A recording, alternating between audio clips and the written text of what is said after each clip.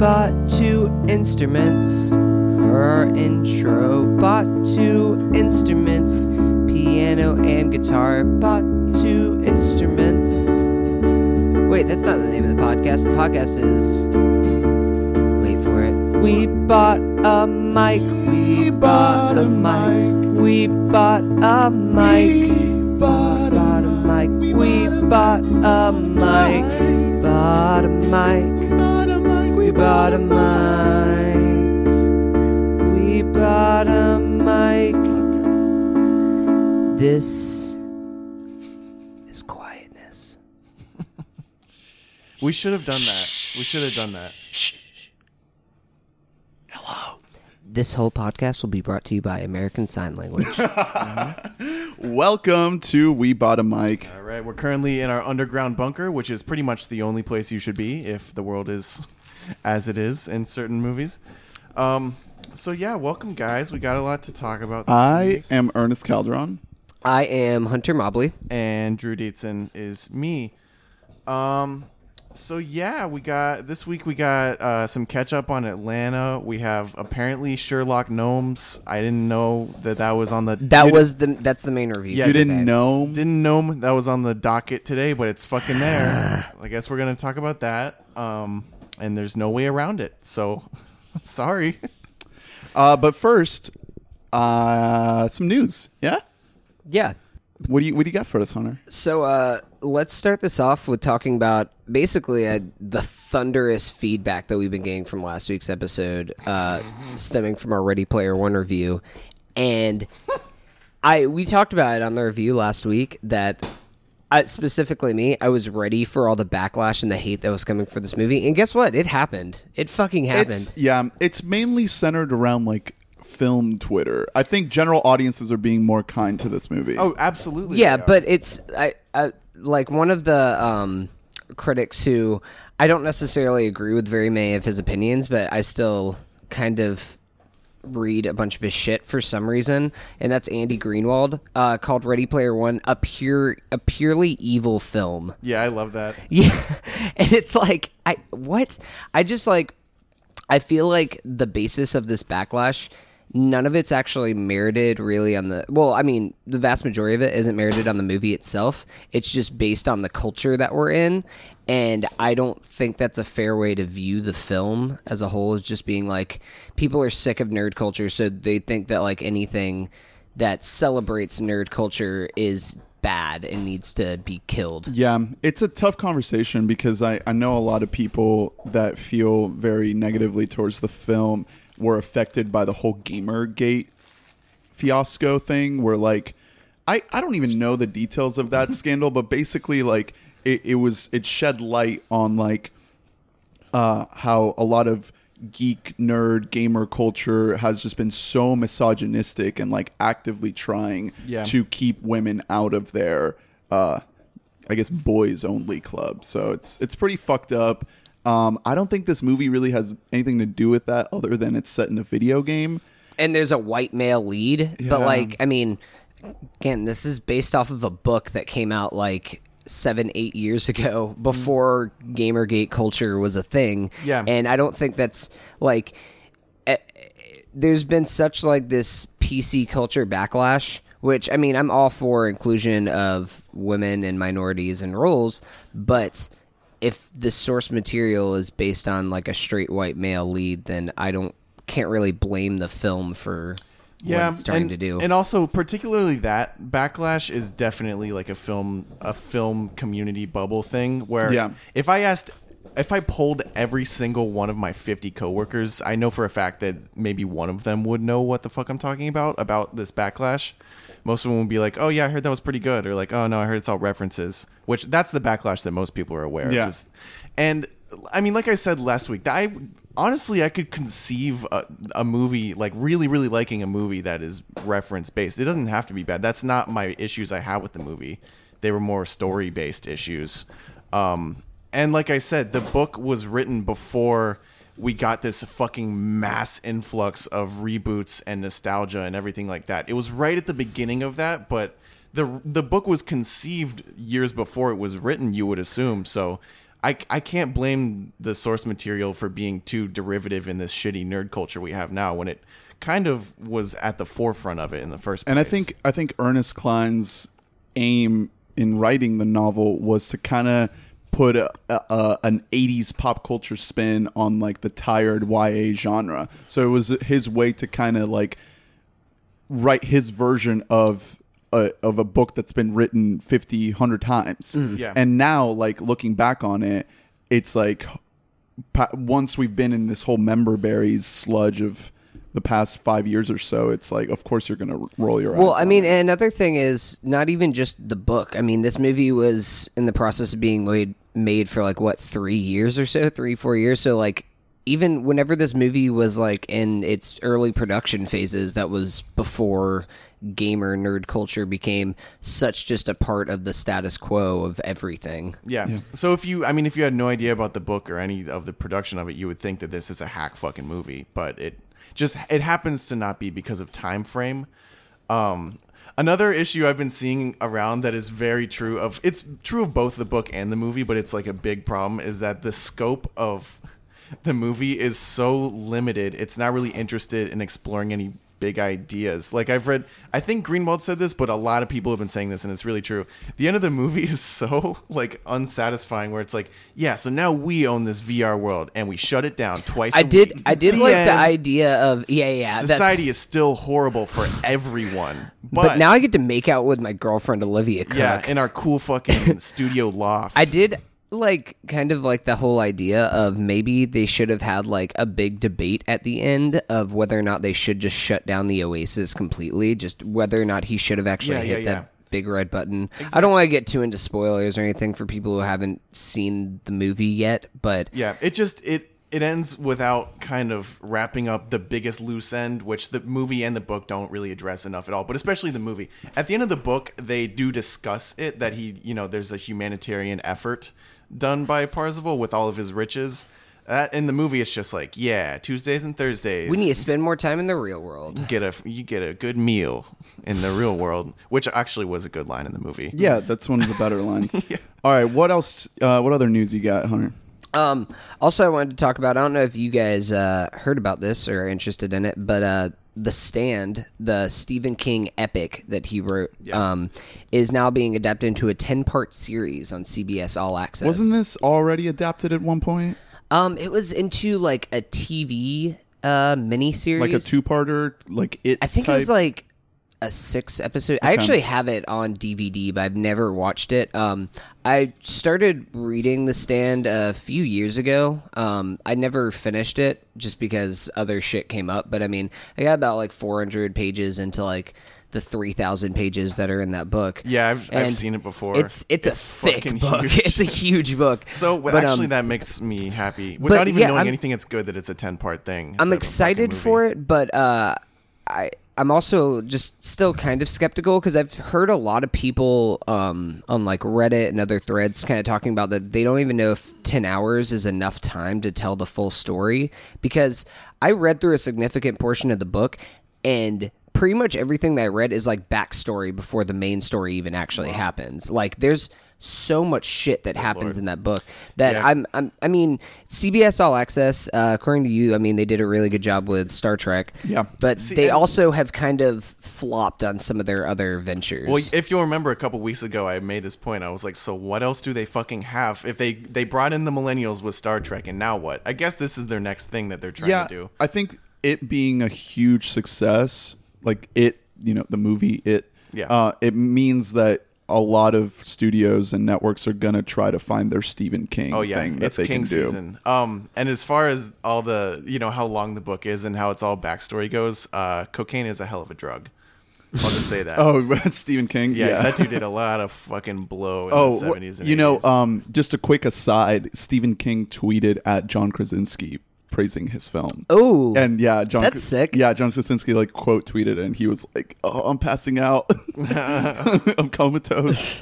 And now John Krasinski's in a coma. Everyone prays for him. So what if he just like today he, without doing that, he just tweeted him and he was like, "Yo, you were so fucking scary in the office. Like, I can't believe it."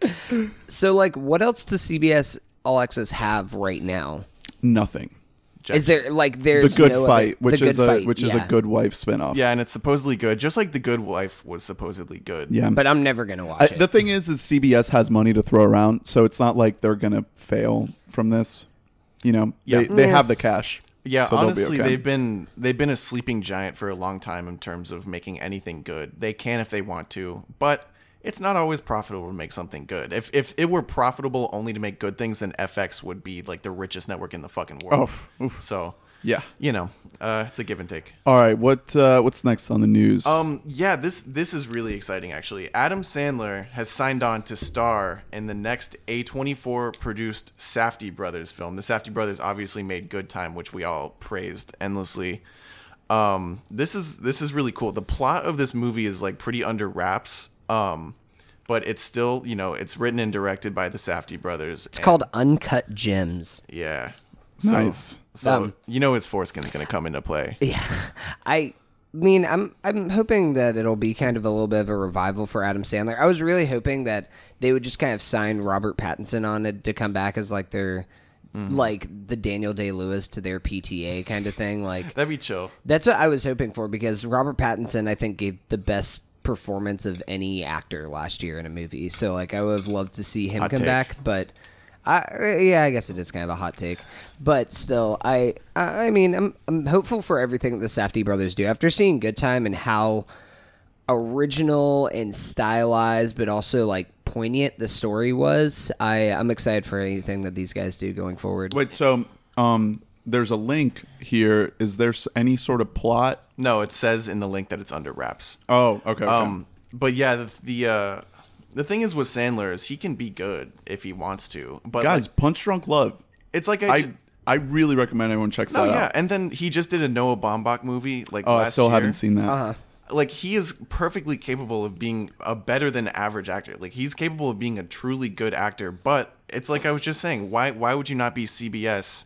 Like it's hard to say no when like you're Adam Sandler. You have a big old family and a bunch of friends who like need money. And Netflix comes to you like, hey, do you want $75 million fucking dollars to make bad movies? I would say yes. Yeah. I don't have that much integrity. Fuck it. Like, set for life. Make your fucking checks and then pump out a good movie every now and again, and people will be like, oh, he could be good if he wanted to. Is his Netflix contract almost up? I don't know. He pumped those out pretty quick. Yeah. He put out like 4 movies in a year. They really came out really fucking fast. Yeah.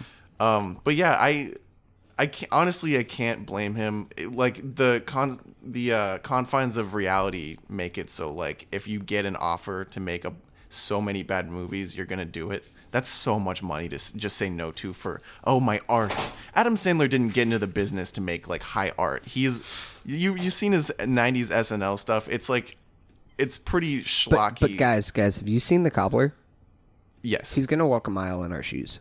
Yeah, I mean, I'm excited for Safdie brothers. That premise of The Cobbler alone makes me angry. It reminds me of that Jack Black movie where it's like he's blind and he can only see people for how they actually are inside. Oh my god, yeah. So he finds love in an ugly chick. It's like, oh my god, how did this not make it? How did like your screenwriting professor, because I'm assuming an 18-year-old wrote both of those scripts, how did they not be like, that's bad, that's derivative? All right, next on the news, we have Brockhampton. This is a little late. We missed this last week, but Brockhampton signed an official big boy record deal with RCA. Yeah, and this is a huge deal, both in terms of productivity and money, because it's $15 million, and they're expected to make 6 albums over the next 3 years, which compared to a traditional record deal, that's like way more than but it usual. reflects their current output. But they've... I mean, I'm sure that they are completely down to do that. I don't think that they're getting like pushed around. I think they were like, hey, we can do 2 albums a year, no problem. And it also, the deal incorporates every member of Brockhampton, which I think is really cool because they have 15. They have 15 members, and like they kind of get utilized very sporadically. Like maybe once on the album you'll hear a verse and you're like, oh, who's that guy? Or like there'll be a beat that's a little different, and then the production credits, it's like, oh, he's still there. So they're all included in this deal, and this is a pretty big deal for them. Like they've gotten a lot of internet hype over the course of last year. It hasn't translated into mainstream hype, but we're reaching a point where is there that much of a difference between internet hype and mainstream hype, because they have a massive following on social media. I think this is true for hip hop definitely, but it's becoming true for music in general, where your I guess clout on the internet is inherently linked to your album sales and your just worth as a commercial artist. Yeah, exactly. And they're very, I mean, especially Kevin Abstract and Amir Van, but they are very active on social media. Yeah. They have, I mean, one of their members of the crew is like strictly a digital media guy. Like that's all he does for them, but he's included in the record deal, I mean, I'm assuming. that's a little disheartening, because you see a lot of hip hop artists, and I guess it happens in pop too, but you see them prioritize like kind of gaining attention online than actually making music. Oh yeah, this is kind of a rare case where the output is like incredible. Yeah. Also, and they're also good at plugging. This is why we're talking about this. This is why we're excited, because they're really fucking talented. Yeah. But it kind of has to be the case, because I mean, if not, it's like Motown in the old days. If you're not good at plugging for yourself, you're going to get abused by some shitty record exec who's going to just take all your money and all your songs. So, I mean, good for them for being, I mean, they were really on top of their shit last year. Like, they did everything right. Like, hats off. So does this mean that Team Effort is not happening? I saw a tweet that Team Effort was, like, not coming out. I don't know. I saw another tweet that their next album is called, like, Bunny or something. Yeah. I don't remember. Yeah. Maybe it's the same sort of songs. Yeah, just I don't know. reworked into a... Half of the news that they generate on their Twitters is completely false. Okay. So you get really pissed off, but then it's not like Kanye where it's like, hey, where's that album? Like, the album comes out. So it's like, yeah, you're fine. You can lie. Yeah. Speaking of new albums, though, Arctic Monkeys, they're back. And we're getting a new album in, what, a couple months? No, May 11th is actually the day, I believe. Cool. Yeah, so next month we'll be getting a new Arctic Monkeys. They also announced the name of it. I had it on here. Tranquility Base Hotel and Casino. Love that. What do you guys think about this album? Do you think it's going to be a huge departure, or are we going to see some form of... Another bit of news that I saw about is that Tame Impala's bassist, Cam Avery, is going to be joining Arctic Monkeys for this album. On bass? Yeah, on bass. That's awesome. So, like, I'm really excited to hear what that's going to sound like. Alex Turner is producing for the first time. Wow. Okay. Yeah. That makes sense because he's been doing a lot of soundtrack work, and he has like a side project with that other dude from some other British band that's not even popular. Man, they honestly, the hype for me is just dead with this band. Dude, AM was good. I think it was, in retrospect, whenever I put them on, it's the last album that I go to, period. I really like AM. Yeah, you're a Suck It and See boy. Yeah, well, that's not my favorite, but I just think... I think Favorite Worst Nightmare is the best album yeah, that they no have, shit.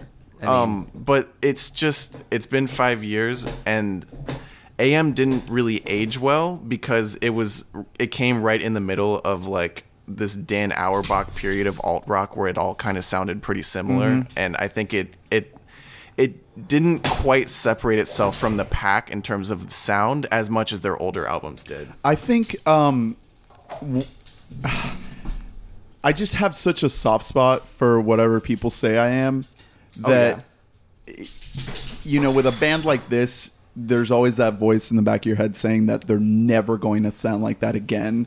It's just impossible. Like, they get older, they live their lives, they change. Yeah, they were a huge band for me in like early high school. I discovered them when I was 14 or 15. Coming fresh off of listening to the radio my whole life, basically, and they were huge. And I don't know. For some reason, I just don't think this is going to be good at all. I'm still really hopeful for it. Me too. I mean, because honestly, like, I know I've listened to a little bit of Alex Turner's kind of his solo stuff, and I'm blanking on the name of the project that he has with the other guy. Yeah, but that's... Oh, the Last Shadow Puppets? Yeah, Last Shadow Puppets, that's what it is. But that sounds wholly different from anything Arctic Monkeys has ever done, so I don't feel like it's one of those situations where it's like, he's like...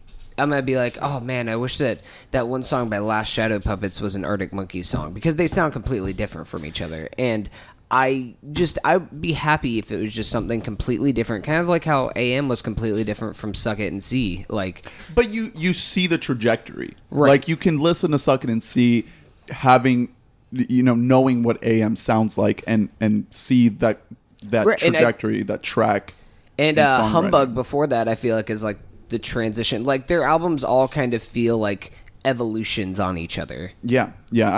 I'm still gonna listen to it.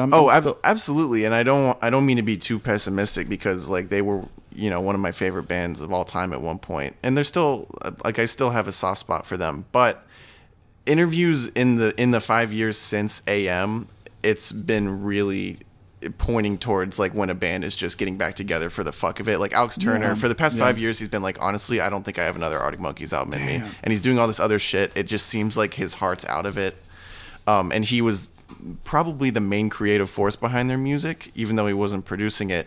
They still have great. The rest of the band is still great though. They have one of my favorite drummers of all time, one of the most underrated, Matt. Where like you think every beat is so simple, and then you try to do it, and you're like, holy shit, this guy's a genius. Artists saying things like that just makes me sad about the state of rock. Like it's dying, and when rock artists say things like that, it's like they are so disheartened that they just don't even want to try. You have very few rock artists like trying to do something wildly crazy and unique, and just strange. I mean, I think that's why Jack White kind of stood out as just something that it's different. It's really different whether you like it or not, but at least he's fucking trying to do something different to separate himself. All right, let's get to some new music. We have some new releases this week. Again, like I said last week, we can't get into new releases every single week, but I'm going to try to make an effort to bring it up on the pod a little bit more frequently.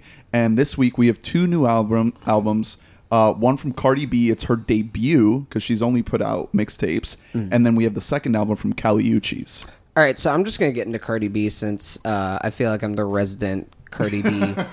I've been with Cardi B since way back, since 2017. Whoa, damn, man. Yeah, right? But she released Invasion of Privacy, her first album, and this album is really good, guys. I know that neither of you guys are big Cardi B heads, but I really recommend that you check this album out. This album, like, what kind of struck me from it, listening through it a few times, is how different the song choices are in each of the songs on here. She shows this ability to do, like, kind of that trap beat like she's done with her big singles that have come out, Bodak Yellow and Bartier Cardi.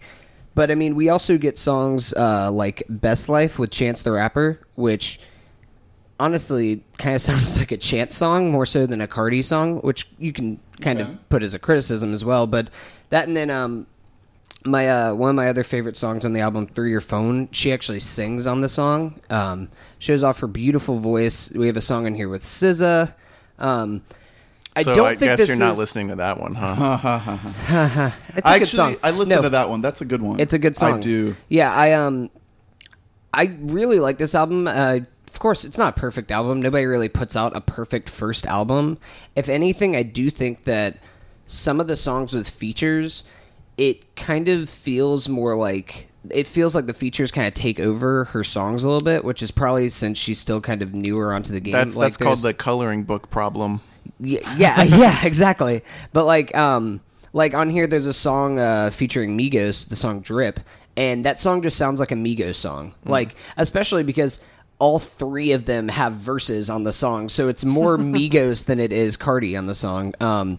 Best Life, like I said, I love it because I think Chance the Rapper is like the greatest artist alive right now who's working, but that song it sounds like something that could be off of Coloring Book or like a B-side of We're getting to the point where seeing Chance is like a treat right now. Yeah, I know.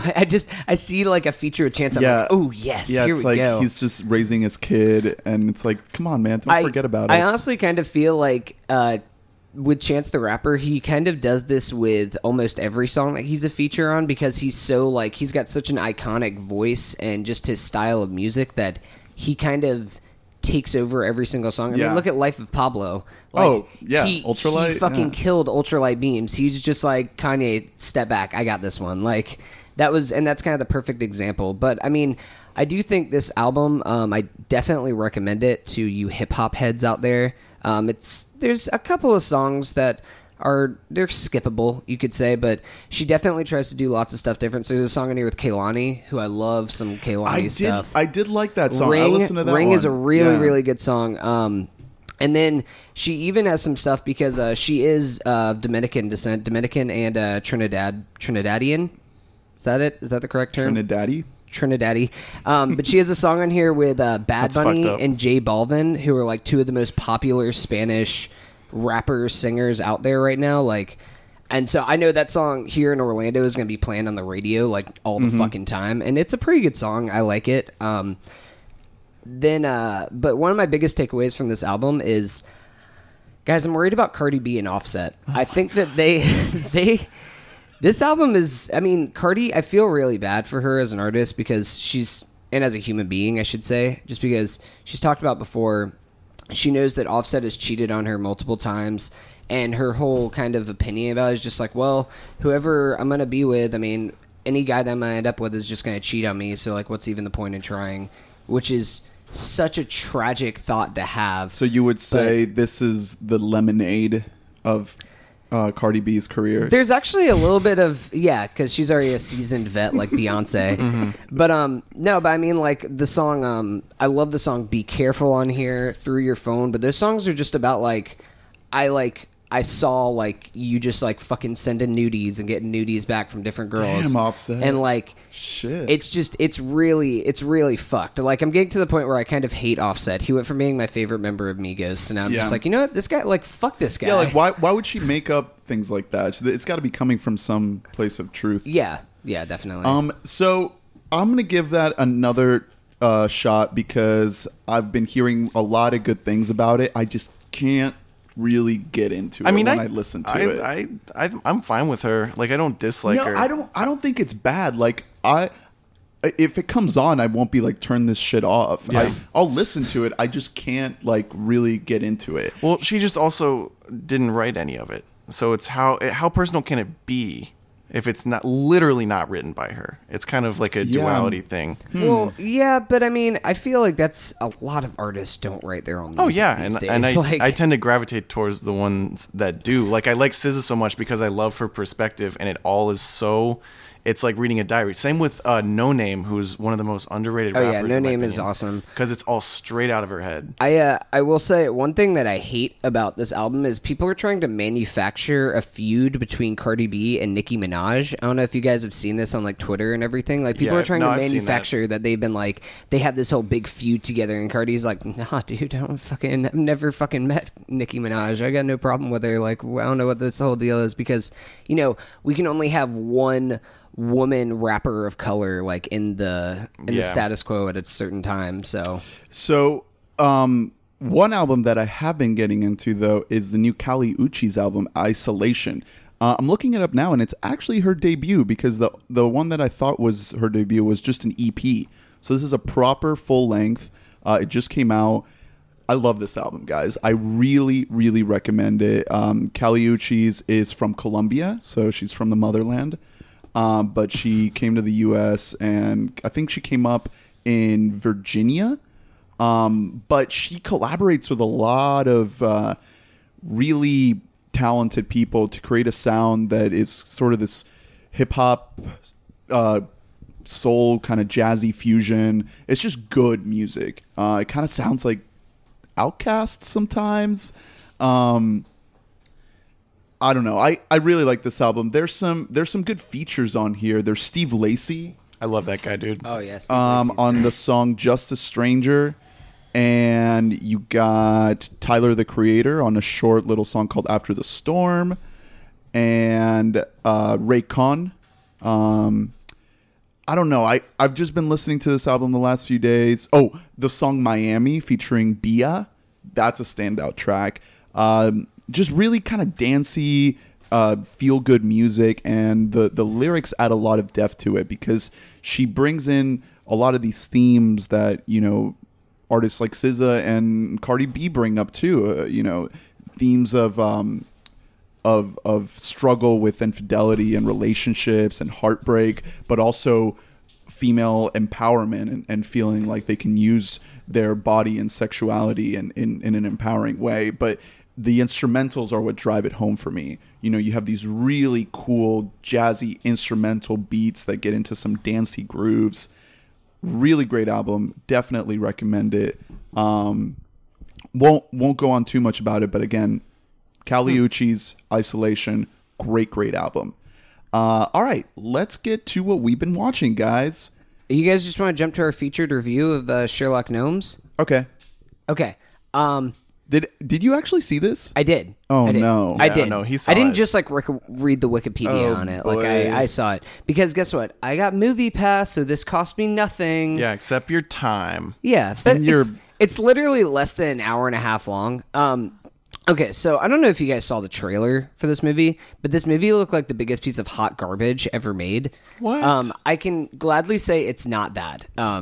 It's kind of a pretty standard kids movie, I'd say. There's lots of gnome puns, so if you like puns, if you're a dad, then you might have a good time with this movie. The animation overall is pretty solid. It's nothing really to complain too much about. The story doesn't completely insult your intelligence for the most part. There is one moment towards the end where the gnome characters are on a boat and then like suddenly they're flying on a drone and you're like, wait a second, I know I didn't just like take a nap real quick. Like how did they get from there to there? But Flying on a drone? yeah, they're on a drone. Yeah, exactly. It's like Fortnite? Yeah, exactly. But overall, it's fine. There's some good gnome puns in there. I think the best part of the movie happens about... You're really struggling. Best part of the movie happens about like 30 seconds in, because as you guys know, this is a sequel to Gnomeo and Juliet. Yes. Oh, you got to be fucking kidding So me. the long-awaited sequel. And it kind of starts with these like little like house gnomes kind of sitting around there, and they're like, "What story are we gonna do today? Are we gonna do Game of Gnomes, Indiana Gnomes?" No. It's so.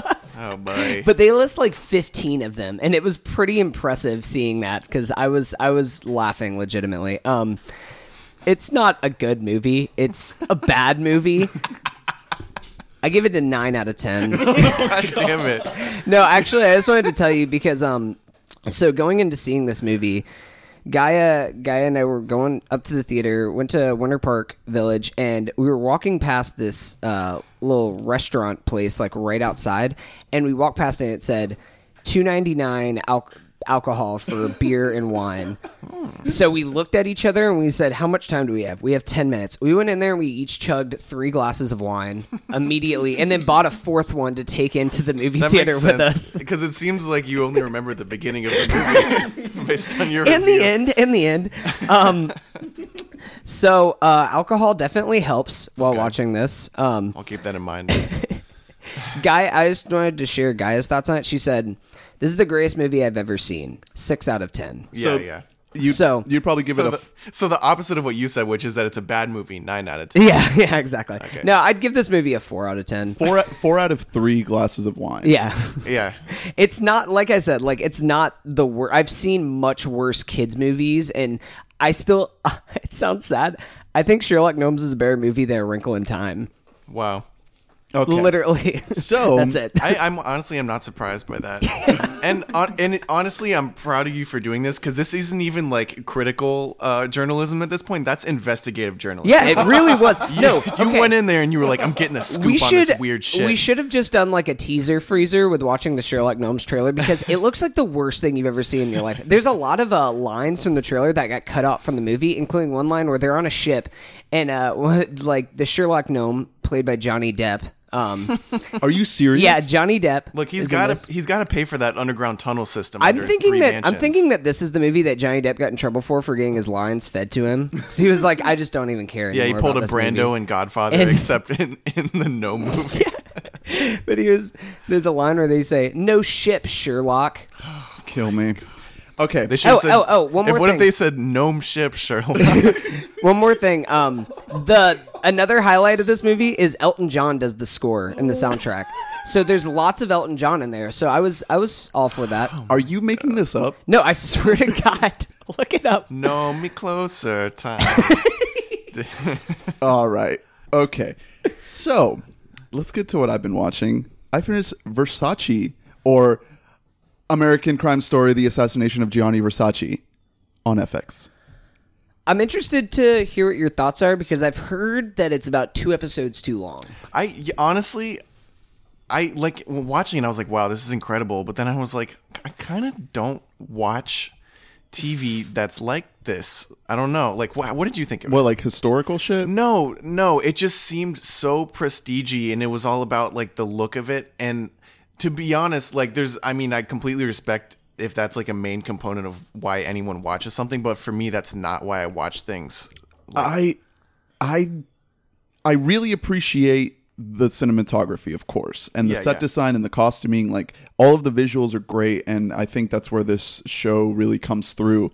But the reason why I stuck with it, and the reason why I decided to kind of see it through to the end, was just because of Darren Criss' performance. Like, this man, he's really good, is so into this twisted, crazy serial killer character that you're just transfixed. You're like, why are they making a show about this guy?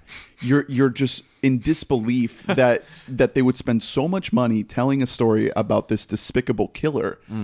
But you're just sucked into his story, and each episode you get more and more into his life, and you find out more about his past. And there's an episode right towards the end where you see his childhood and his upbringing, and it might be up there with one of the best episodes of TV this year for me. Yeah, I mean, Making a Murderer. I always love the flashback episodes.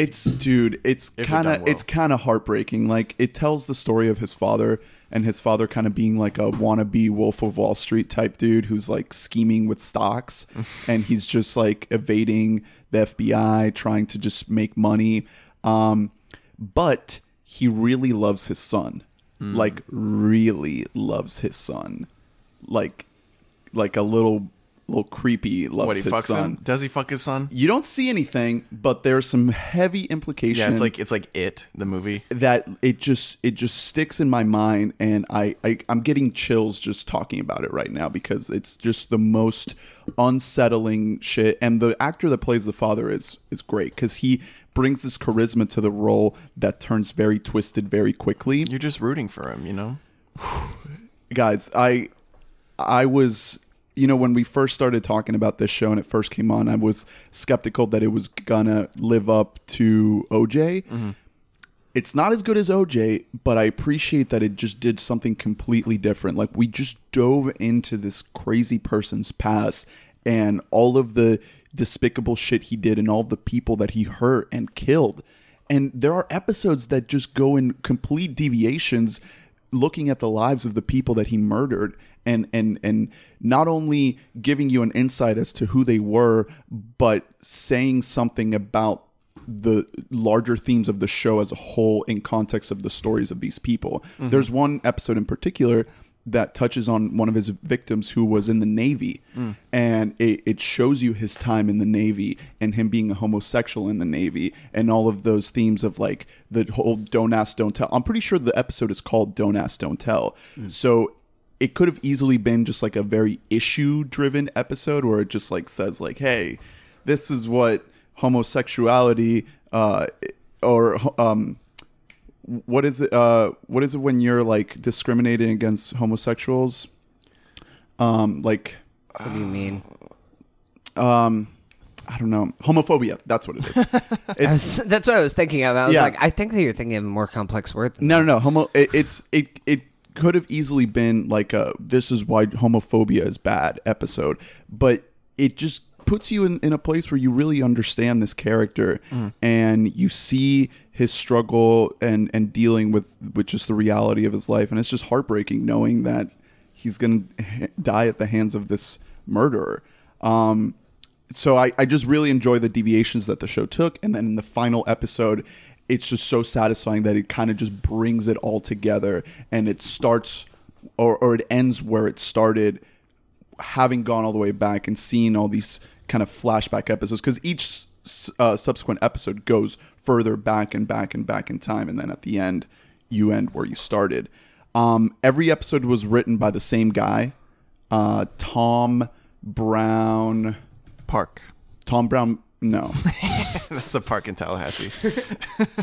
I'm looking it up. I forgot. But yeah, it's a great show. I really, really recommend. It's only 9 episodes. Okay. You don't have to watch. I recommend that I finish it. I think I got to episode 5 or so. Yeah, About a 5. It just wrapped up. Tom Rob Smith. That's the name. Man, that's generic. Every episode written by him, and he killed it. He did a great job. All right. You know, wonderful. Just I wonder if that guy, his name was like Tom Smith, and they're like, no, that's too generic. What's your middle name? Rob.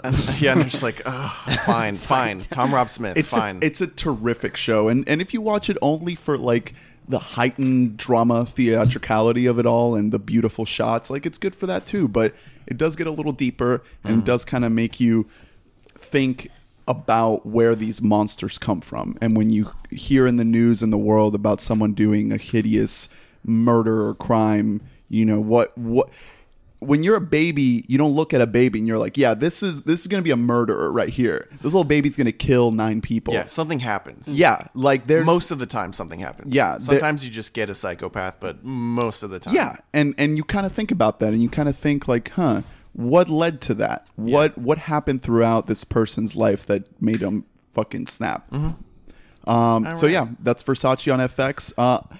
Guys, man, a lot of FX love. This is an Very FX week pod. because now we're gonna get into Legion season 2, also on FX. I am so excited. I'm so happy that this show is back. What do you think of this premiere? I fucking loved it. Like, this is, I mean, the main thing that I can think of to like describe Legion, because this will determine whether or not you actually want to watch Legion.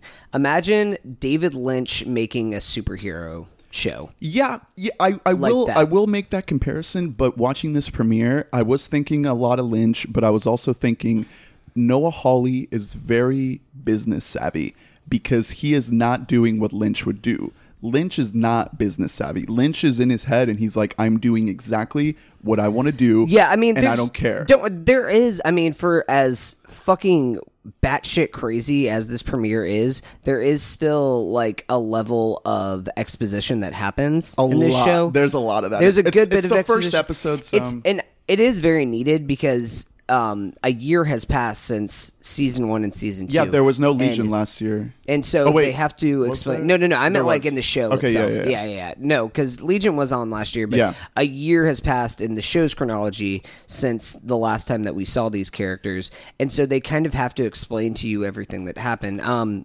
We can get into a little bit of spoilers for season 1 because that kind of establishes. Season 1 is only 8 episodes. It's so very easy to watch. Up, like, it's this kind of unsettling, nightmarish fever dream of a show. Also, don't be discouraged from this being an X-Men superhero thing because it's not. It's really not. Like, this is... I was telling Colin about it the other day, and he was just like, isn't that Marvel? And I was like, it's technically based off of Marvel Comics, but this is not a superhero story. No way.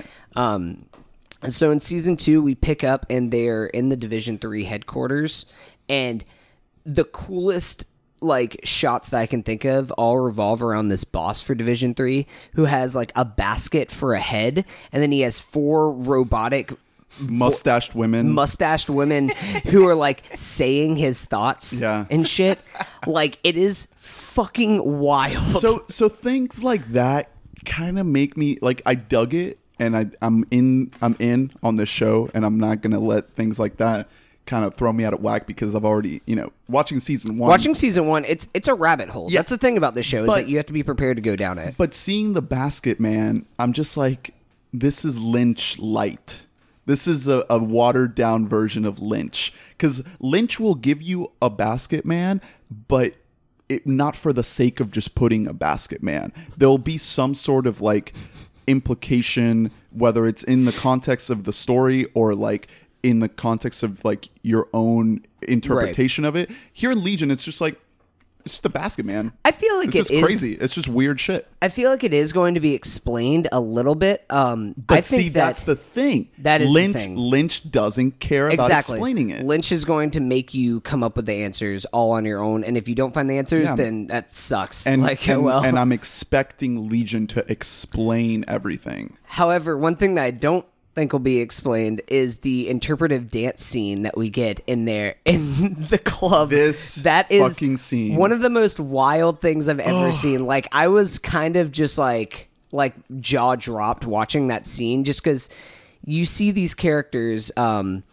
with Dan Stevens and Aubrey Plaza, just like who Aubrey Plaza kind of is one of the main antagonistic forces throughout the show, and you see them meet up in this club along with Jermaine Clement. Yeah, well, it starts out with just Dan Stevens and Clement. Right. And then halfway through, you get Aubrey Plaza coming in. And whenever you think it's going to be this big battle scene, instead we have this interpretive dance number in which other people who are just in the club just start like joining in on their dances and stuff. It's fucking crazy. And it's very well done. It is. It looks gorgeous. The choreography. The lighting. Yeah. It all looks like really fucking cool. And it kind of reminds me, I can't even like exactly put my finger on it. It's America's Best Dance Crew, except like so much more unsettling than anything that you'd ever see in America's Best Dance Crew. Yo, ABDC, bro. Yeah. Never forget. Watching that sequence, I was watching it on my laptop, and I have a gorgeous 4K display, but the speakers... would you just shut the fuck up? The speakers are just standard laptop speakers. So I was watching the episode, and it was all good. I was digging it, but then we got to the dance sequence, and I watched it for like a minute, and I had to pause it, put headphones on, and then replay it because I just wanted to completely immerse myself in the sound of the choreography and the whole just dance sequence. I loved this episode. I thought it was just so insane. I don't know if it's going to be better than season 1. It's going to be hard to beat because Noah Hawley has never done like a proper season 2 of anything. All of the Fargo seasons were basically a new season 1. Like, he never continued a story to another season. So we're going to have to see how well he does. But I'm still excited. I still think that this is one of the better shows on TV. And at least it's just being fucking crazy nuts shit. One of the main things I'm excited for is seeing David's character, Dan Stevens, and kind of his furthering of his relationship with Rachel Keller playing Sid. Yeah. Just because that whole... Oh, another thing that was really awesome about this episode is you get these kind of John Hamm voiceovers that happen. Fuck. Oh, shit. And I'm one in. of them, okay, I wasn't in, and now I'm in. No, one of the things is they describe how delusions work in this extremely haunting scene. Like, that's really just the egg. Mm-hmm. And then normal ideas, they spawn. They're just an egg, and out hatches just a little chicken. Like, perfectly fine little chick. And then... you have these delusional ideas that will crack open, and it's this like blackened, withered looking demon bird looking thing. And what happens is these delusions, and it's a real, like, it puts imagery to an idea which is true, like from science, how delusions work is that delusions swallow up your whole ideas. They use the whole classical idea of the man has a feeling that his leg isn't his, and it starts as just like an idea, and then that idea grows and grows, and eventually it gets to the point where he's like chopping off his own leg.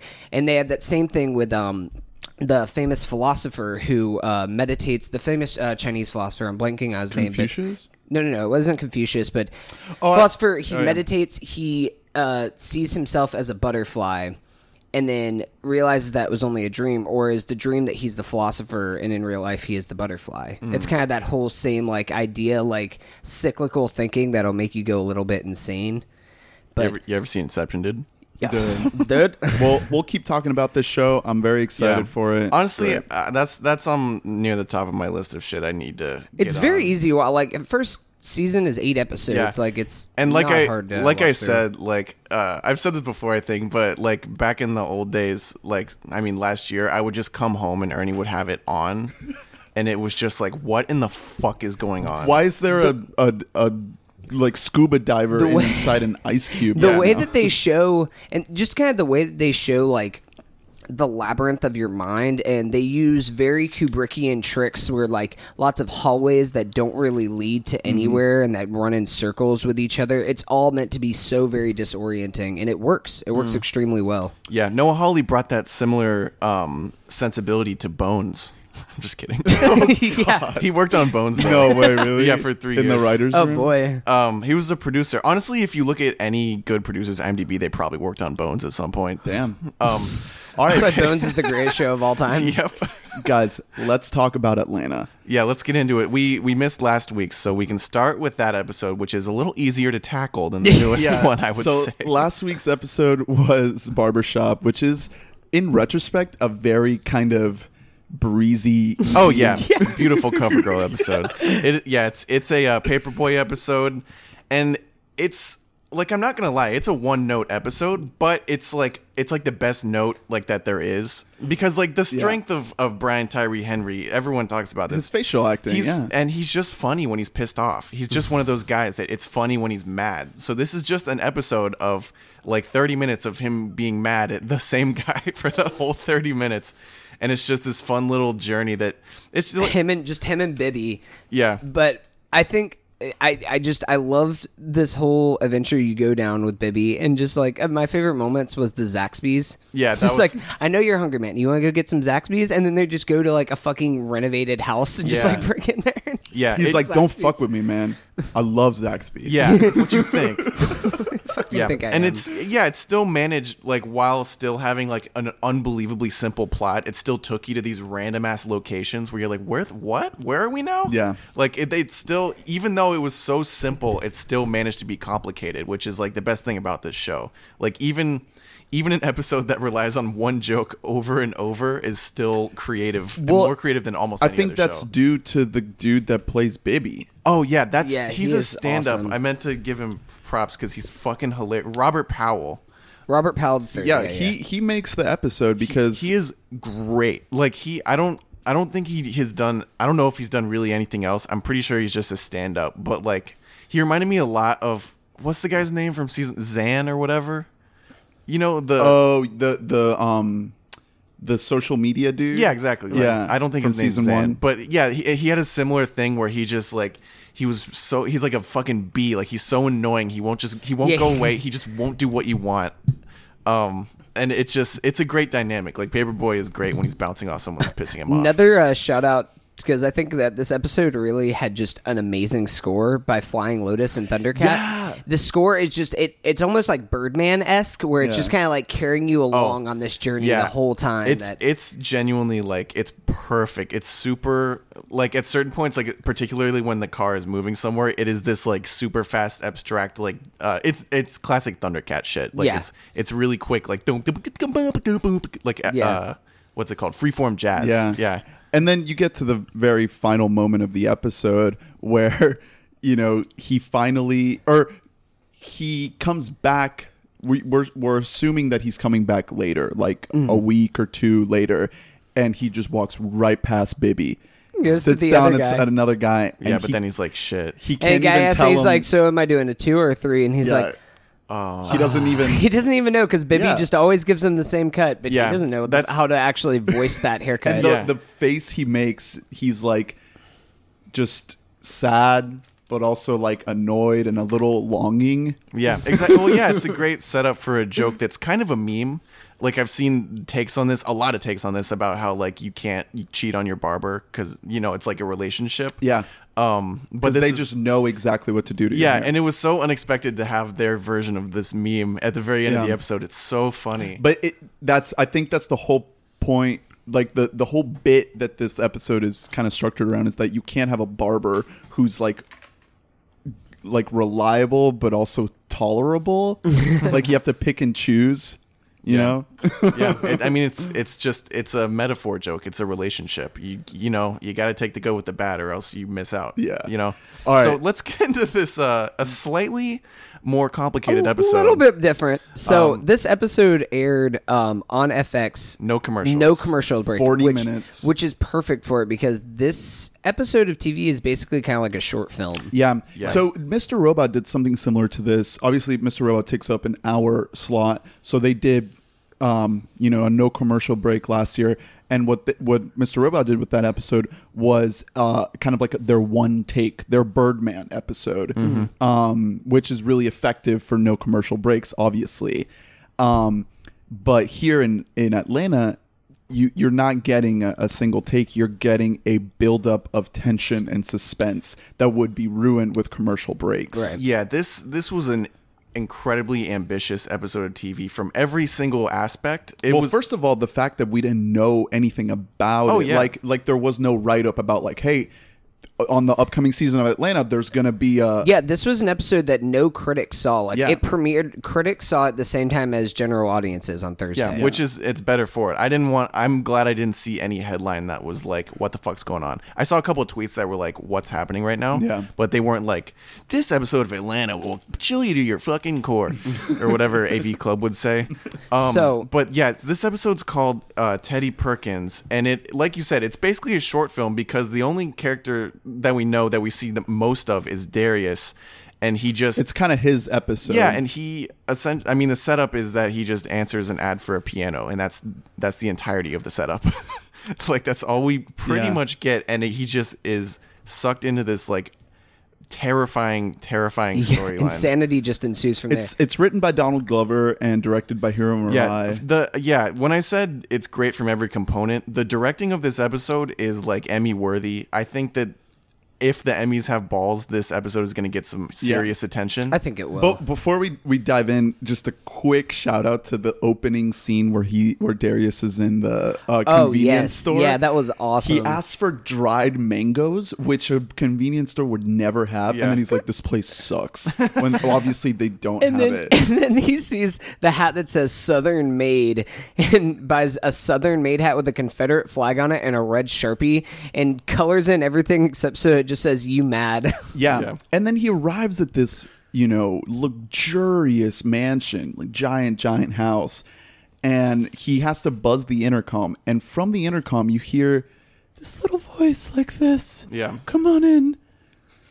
Just come on right in." And I mean, do we just want to spoil? So let's just get into a little bit of spoilers because we have to. You're gonna have to spoil to talk about it. We're gonna get into spoilers. Go see the damn episode. Typically when we're talking about an episode of TV, we don't really care if we're spoiling that much. But especially with Atlanta, because Atlanta is more about the vibes than it is about the show itself. But this is an episode that you should watch like cold. Like just go into it not knowing where it's going to go. So spoiler alert starting now. From that initial soundbite, I knew that it was Donald Glover. Did you? Okay. Like, I was trying to pick out, because I saw headlines, so I knew that it was coming, but I was trying to put myself in a headspace where I wouldn't know, but you can kind of tell from that voice that it's definitely him. It took me a little bit longer. It took me until the scene where they were sitting down together, and I was like, I think this is Donald Glover, but I need to make sure. So I Googled, because I was still in the middle of the episode, but I had to know if this was Donald Glover or not. So I just looked it up there, and it was a picture of Donald Glover next to Teddy Perkins. I was like, okay, that's all that I needed to know.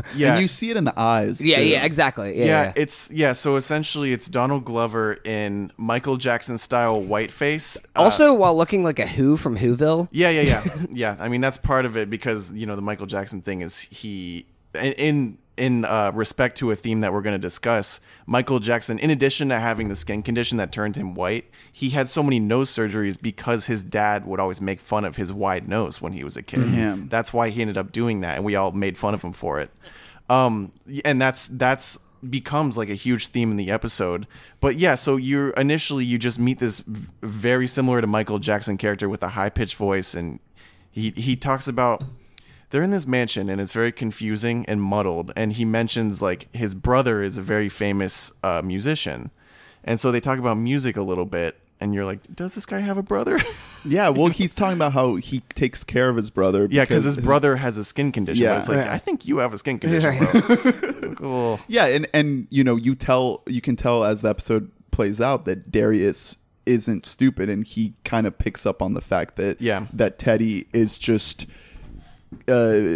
creating some sort of narrative to deal with his darkness, with his fucked up life, creating an alternate version of himself to not cope with his reality. And also, Darius is the only character that could have serviced this episode in that role, because he's the only one who I wouldn't get pissed off at what he's doing, because his character is a guy who does not care. Like, he is morbidly curious, and he just kind of floats around these horrible situations. I mean, earlier in the season, we had that in the first episode, we get the whole thing where he's drawn towards bad vibes and weird juju also, and shit like that. He just wants the piano. Yeah, no, he's very adamant about getting this fucking piano. He wants to just kind of navigate around all of this weird shit just to get the piano that he probably can't even play. He just wants it because it's cool. Yeah, he said he's never actually had he's like, I just like the colored keys. Yeah. So I think, to your point, Drew, about this being, like, this is the Darius episode. So thinking around that, it's like, this isn't the Darius episode that, like, we kind of thought we were going to get, if we were going to get one. And because it's not centered around him. Exactly. It's definitely not. It makes sense that it's him because of the final scene. And I hate to jump to it immediately, but I really link it to that point of you saying that it has to be Darius, because when he sits him down on that chair with the handcuffs, you think he's about to die, and then the exchange that they have, Darius makes perfect sense, not only from the audience, to have that insight into Darius's life and background, but also to be able to be like truly genuine with him and not just say something to survive. They say the whole thing about Stevie Wonder, where Darius's whole thing is like, he was blind, but he wasn't blinded. Yeah. This whole like idea with the music and everything else is kind of this like thing where the Teddy character just kind of believes that music has to come from a place of pain, and Darius is just like, no, like, I mean, it can come from a place of love too. Like, you don't have to just be in pain and in sorrow. Yes. Yeah, that's a theme that was introduced that I was kind of wondering with the whole Jackson thing and how weird this guy was. I was like, I wonder if they're going to get into this character who we just met, his backstory. And they do. And his backstory is Michael Jackson's backstory. Well, the key scene is the father museum room. Yeah, exactly. Yes. He was just like super, super disciplined by his dad as a kid, and like, scolded until he was good, which is like I was just talking about with Ernest. If a lot of the time it's kind of a classic psychological thing that if you see a way overperforming guy, there is a disapproving father in the background, which makes life. You think about Donald Glover and his own. That's what I was thinking, because his past is kind of chronicled, not that much, but I've read everything that there is to know about his past, and there's really nothing good or bad about his dad. He'll talk about his mom, but he doesn't really even mention his dad. Because why else do you think he would put himself in this role? Why wouldn't he just hire someone else to play that weird role? Yeah, it's a very interesting choice. Also, props to the makeup department, because he looked fucking terrifying. Like, the first shot of him is nightmare shit, and the whole he looks like a fucking vampire. That's whenever I thought, whenever we first got there, I was like, is this gonna be like a vampire thing? Like, what's happening? The sequence with the ostrich egg, oh my god, that's so gross. Just digging into the it was just such a disturbing episode without even delving into like horror until much later on. It's just already freaky. I think the horror doesn't fully kick in until Darius takes the elevator down to until the basement scene. Yeah. Because, and before that, whenever we have him on the phone with, the only other time that we see any other characters is whenever he's in the phone call with Al and Ern and what's his name? The new character from this season. But they're just like in line at a Crystal Burger or something together. Yeah. Tracy. But that's kind of the only thing that we see. And as soon as he kind of says, like, I'm pretty sure this is just the same guy. I'm pretty sure this guy's like saying, I was just thinking to myself, like, all right, there's going to be another person there. Also, also Get Out vibes. Yeah, here. some serious Get Out vibes. Yeah, oh, no, I mean, we even have the time where he got a picture taken of him, and he's just like, no, I don't like photos. Like, I caught that immediately, and I was just like, I bet this happened, like, right after Get Out. Like, and also, I don't know if you noticed another thing about that photo, that he takes the photo, and he kind of, like, puts his kind of hands up like that, but in the photo taken... In the photo taken, it's different, and he has his arms like in an X. Okay, like it's a different thing. Meant to be a little bit more unsettling and kind of like what exactly is going on here. Back to the whole the Teddy Perkins performance, though.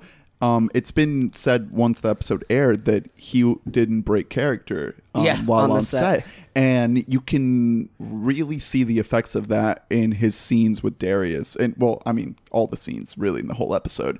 But just certain moments, like towards the end, there's the moment where Darius walks into the room that's playing the film reel of the piano practice, and Teddy's sitting there, and he scares Darius, and his reaction, like Lakeith's acting, is like you can tell that he's actually very creeped out right now. He was genuinely, it was the best performance that Glover's had on the show. Yeah, because definitely. he genuinely, like, facially, through the makeup, he was still fucking terrifying.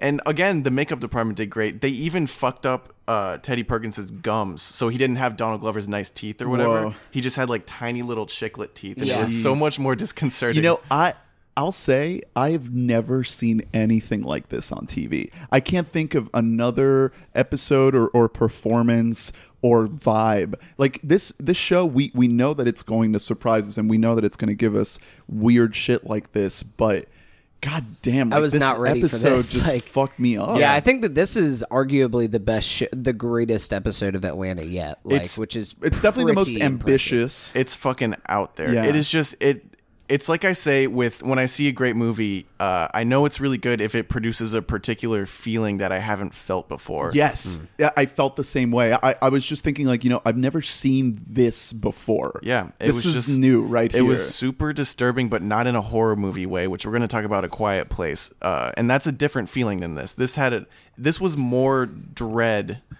And like very unnerving. Well, yeah, because it wasn't a dread based on like until the very end when the gun is mentioned. Then you're like, oh, there's stakes here. But until the very end, you were like, I don't even know what I'm scared of. I'm just scared. But like, and that's why at the very end, like, kind of leaning into it, like you're watching this episode, I'm like, this is Atlanta. Like Darius isn't going to die or whatever. But yeah. Throughout the course of the episode, by the time the gun came out, I was like, honestly, Darius could be fucking killed here right now. Like I wouldn't be even like shocked by it. Like I'd be sad by it, of course. But like it was such a compelling and like just uniquely original story that I was like, I wouldn't be surprised if they just like fucking killed Darius Holy here. shit. After everybody was like telling him like, yo, you need to get the fuck out of the house. And he's just like, well, I gotta get this keys. Like it's like the classic horror movie trope that now he's gonna die for it. I was very stressed out during that sequence because I was thinking like, how the fuck is he gonna get out of this? Like, like my brain was just going all over the place trying to think like, how the hell is he gonna escape this situation? Yeah, and like I said, like I can't understate how perfect a choice it was to utilize Darius in this respect, because I would be so fucking mad watching this if it were anyone else. I'd be like, no one's this stupid. Darius isn't stupid. He just doesn't care. And like he's said, the actor, he said that he plays it like he's stoned all the time, that's kind of, it explains all the behavior in this, where he's like, I don't know, man, I just kind of want that piano. Yeah. And then at the end, where he has the presence of mind, like you said, to not like scream like, please, please, please, but just to be like, give like a really thoughtful answer to like Teddy Perkins' issues. But also not even say something just to say it to survive. He's just, he clearly has concern and fear on his face, but he acts it perfectly because he has that on his face, but then his delivery is just like, I really disagree with what you said about Art earlier. Yeah. There's only one character in the world who I would be happy if they said that. Yeah, that it's actually believable that they said that. Yeah. So this was an incredible episode. Yeah, I really think that my favorite part of this episode is what we talked about earlier with the father museum scene. And then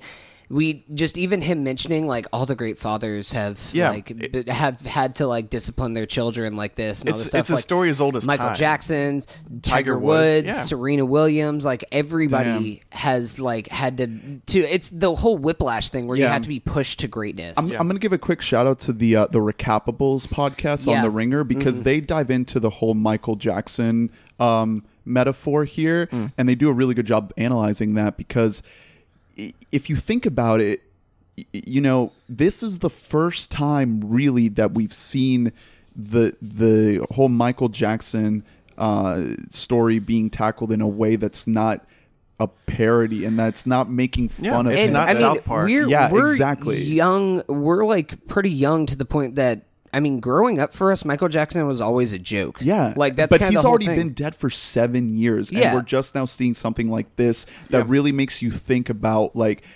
how fucked up his life was. If you read anything about his childhood, it's so fucked. It's so tragic, and like it's so sad when you see that like just Michael Jackson has become such a parody and a joke that everybody was just like mocking the shit out of him his last like 10, 20 years of his life. And they also when he was the king of pop, like he made so many classic, unforgettable songs. And most people, like at least for me growing up, were under the impression that he turned his skin white, like bleaching, like Sammy Sosa did on purpose. Yeah, when that's not the case. He had, I think it's called vitiligo, something like that. He had a skin condition, and then the surgeries to make himself look more traditionally white were a result of his father's bullying. It's messed up, and I'm glad they addressed this because I don't know if we're gonna get a Michael Jackson biopic because there are child molestation accusations out there and things like that. Well, they tried to put one together with Joseph Fiennes in the role. Oh, true. And I think the project fell apart. It's just tricky because you have to, like, if you're gonna do a time lapse thing, you got to cast different actors. There's no way around that. And not only that, like, it's also, I mean, Michael Jackson had such a huge career. How can you capture all of it from him being in the Jackson 5 to the child molestation charges and everything else to the end of his life? So that's why I'm glad, because making a biopic would be near impossible because this is a man who had 3 different lives, each with completely different public perceptions of those lives. So, I mean, it's just good that we got this. This is like on the nose, like dead ass. It's a Michael Jackson story, but it's so not at the same time. Well, it's also leading into what you guys were just saying about, all of these other sort of overachievers, greats, these artists or athletes or whatever that have, daddy issues or whatever. And I'm going to bring it back to the Recapables again because they bring up a theory that the fact that this episode is leaning so hard into the whole daddy stuff, that Benny is Teddy's dad and that he's keeping his dad in the basement, and that would be honestly awesome. Yeah, and I think what they talk about on that pod is that Marvin Gaye was shot by his own father. So tying that here, you have Teddy pretty much being shot by his own father in a whole murder-suicide They bring up Marvin thing. Gaye earlier in the episode, they do, too. Yeah. And, kind of to tie this all together, I think that we have to look at this, how the show is being presented, because Atlanta has never been the type of show to be realistic. It's always been surreal. And I think this episode stays on that track. Oh, yeah. And, it introduces all of these weird sort of horror elements that we don't really see in the show.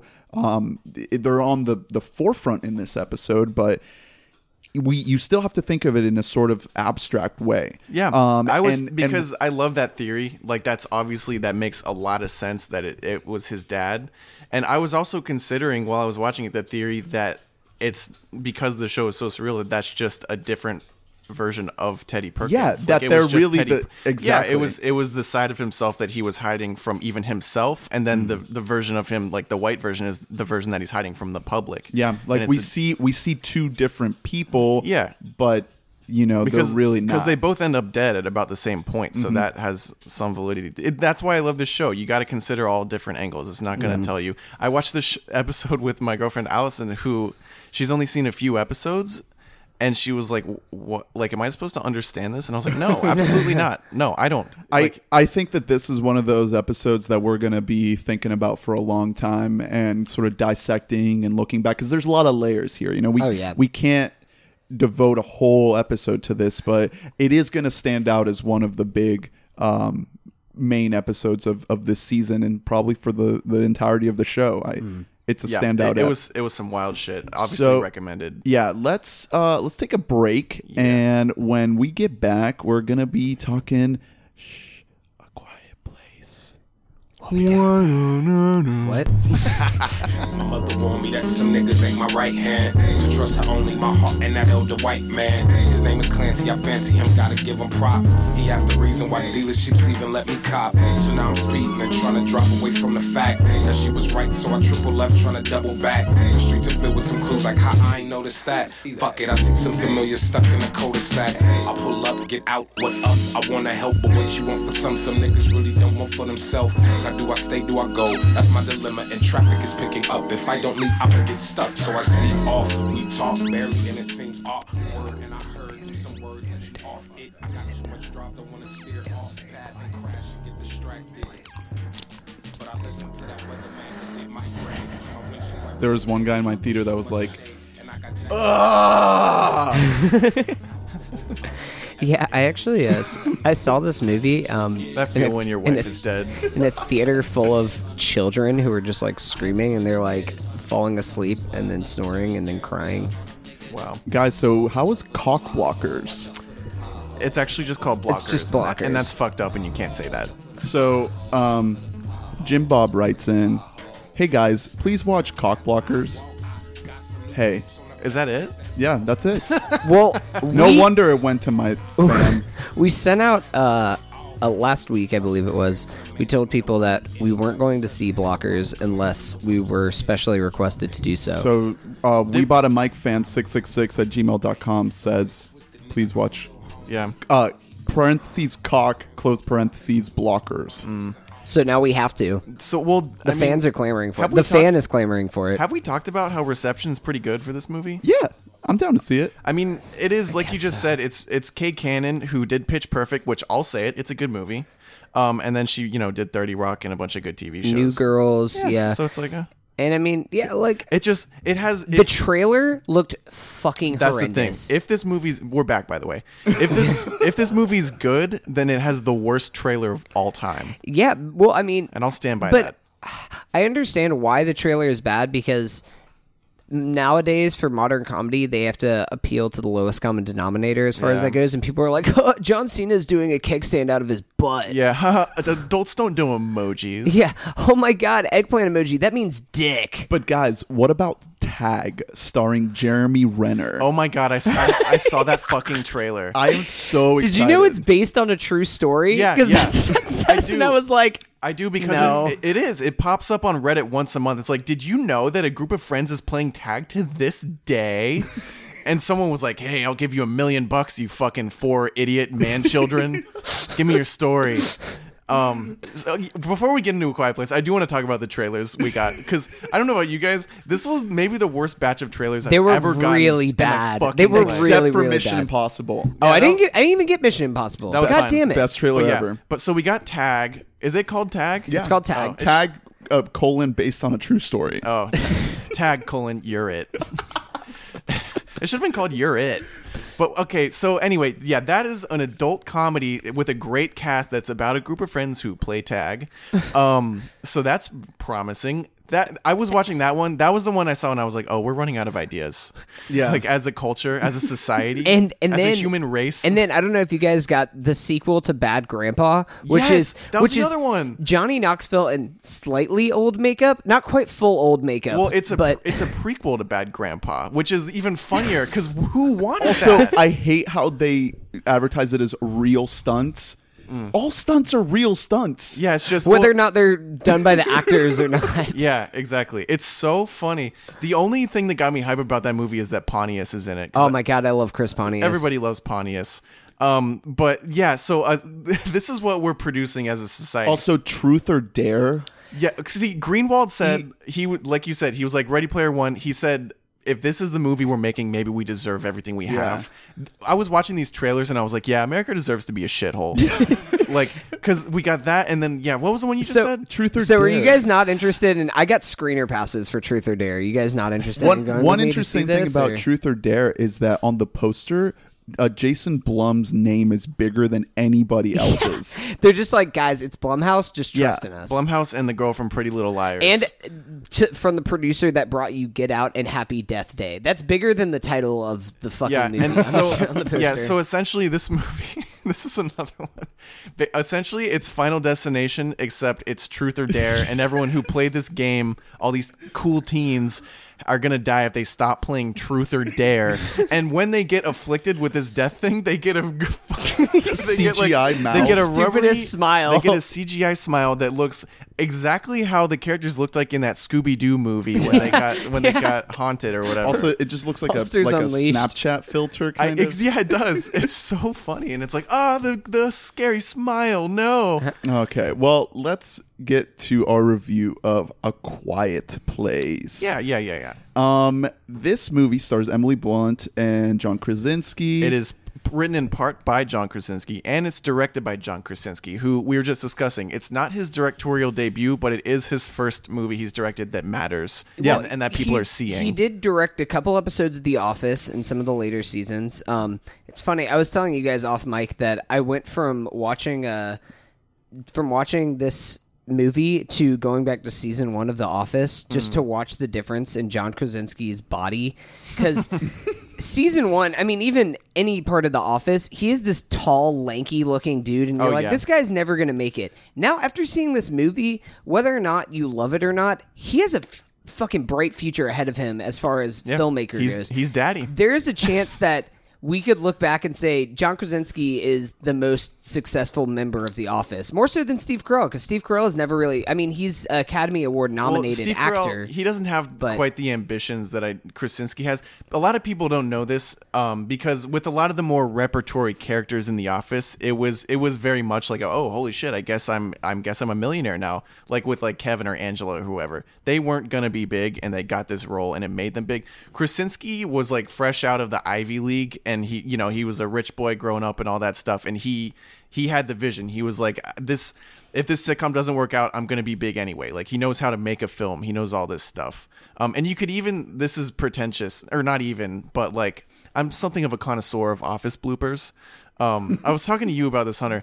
If you watch them, particularly in the later seasons, the cockiness he has with like calling for new, like someone will say something funny and everyone laughs, and he's like, all right, let's get a cut of that. Even though he's not directing the episode, you can hear the director in the background. He's like, all right, cut, and let's get another one of that take. Yeah. And it's like, oh, this guy is like really, he has a couple directing credits on The Office. Yeah. All the main cast members directed later on. Like he directed The Boat, Lotto, and Saber. One each year. So anyway, he's directed a couple other things. He's produced a lot. He has his own production company with Emily Blunt, and this is, I would say, this is the movie that makes him not Jim anymore. Well, did you guys ever see 13 Hours? Yeah. No. Exactly. No. Did you see that fucking stupid football movie? I actually kind of want to see 13 Hours because I've heard it's one of the best Michael Bay movies, which doesn't sound like it's saying much at all, because it's not, because Michael Bay sucks. But like, I've heard that 13 Hours, he's like really good in it as Jim Halpert, and just he's very like, you watch that movie and you're like, this guy has a bright future. Mm-hmm. So he's put on all this muscle in preparation for this movie and for his role in Amazon Prime's Jack Ryan. Yeah, Jack Ryan, which I'm still convinced is set in the Office cinematic universe. Oh, absolutely. Oh, this takes place in the Office cinematic universe.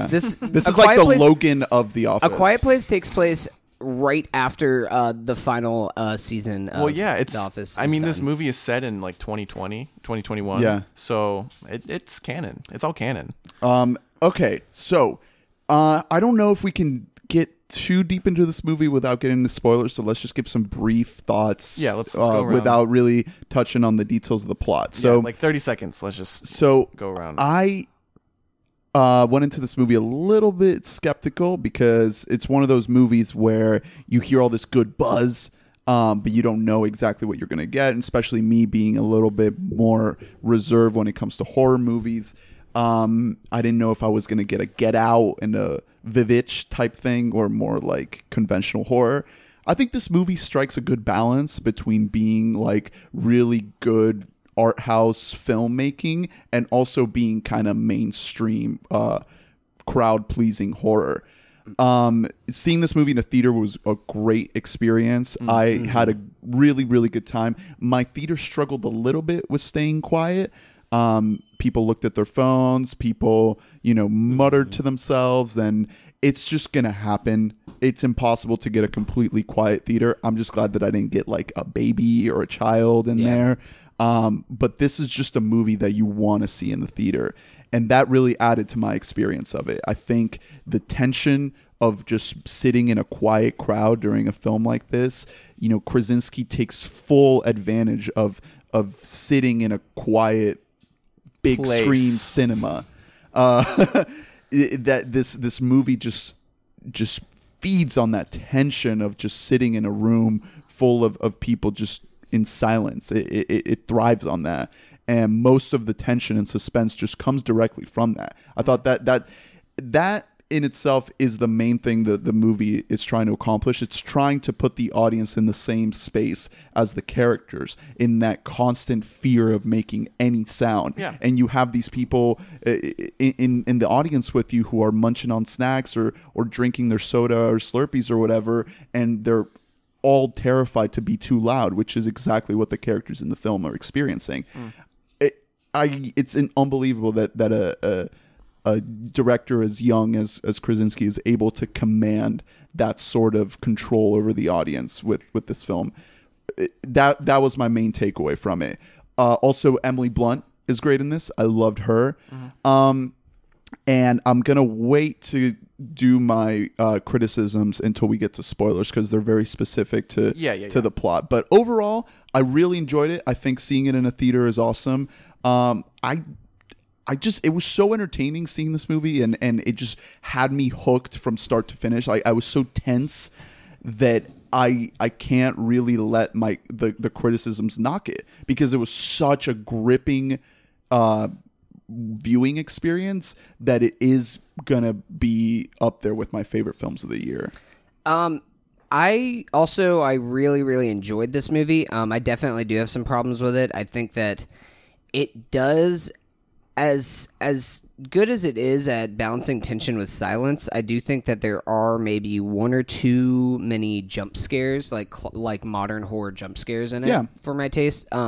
Which is something, it's my biggest pet peeve with horror movies nowadays, is that they kind of just rely solely on this, which this movie doesn't. It creates tension in silence like no movie that I've seen in recent memory. I also have some problems with it, but one thing I will say was there was never any moment in the movie where there was a scene where I was like, all right, come on, like total eye rolling. Like, even I love Get Out. Get Out was one of my favorite movies of last year, but we have the scene in the police department like that, or it's just like one of those scenes where it's like eye rolling.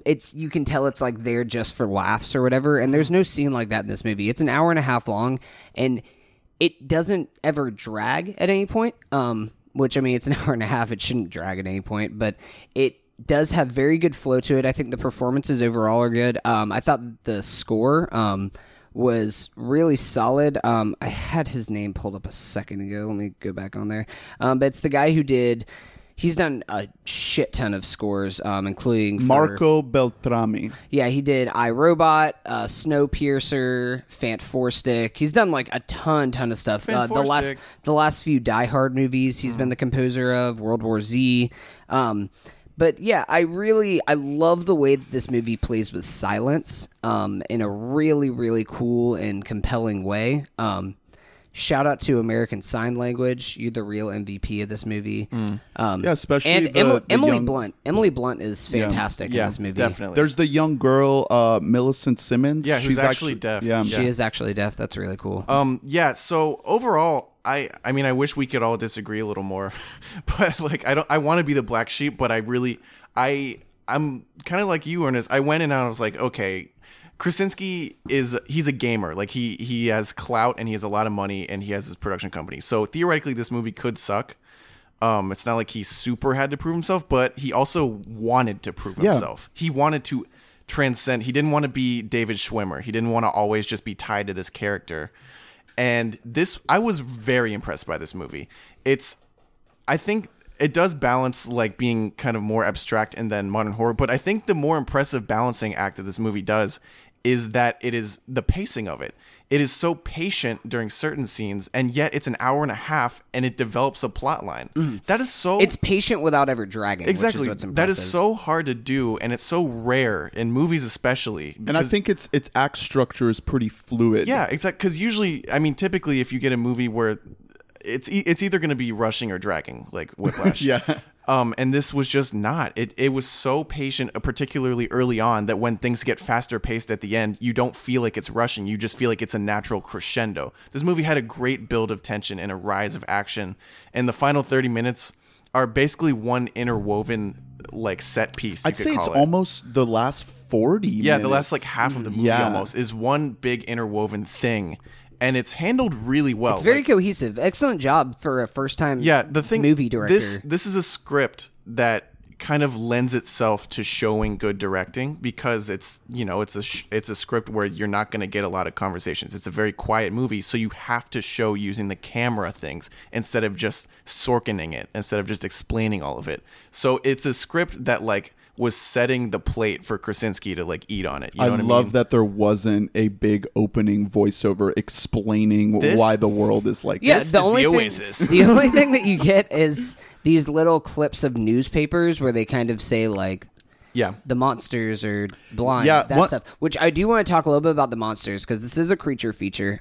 It's not a spoiler to say that, yeah. No, and it's not, and that's kind of the thing that I was happy about because, I mean, I knew that there was going to be a monster, but as I liked It Comes at Night, but I do think that this is a much better movie than It Comes at Night just because there is actually something, there is a build up to something. I thought that the monsters design themselves was really fucking cool. It was kind of remnant of Poltergeist, of the monster, the spider. I was getting some Alien too. Yeah. Alien. Well, okay, so one thing that shout out to Lee that she made me think about this.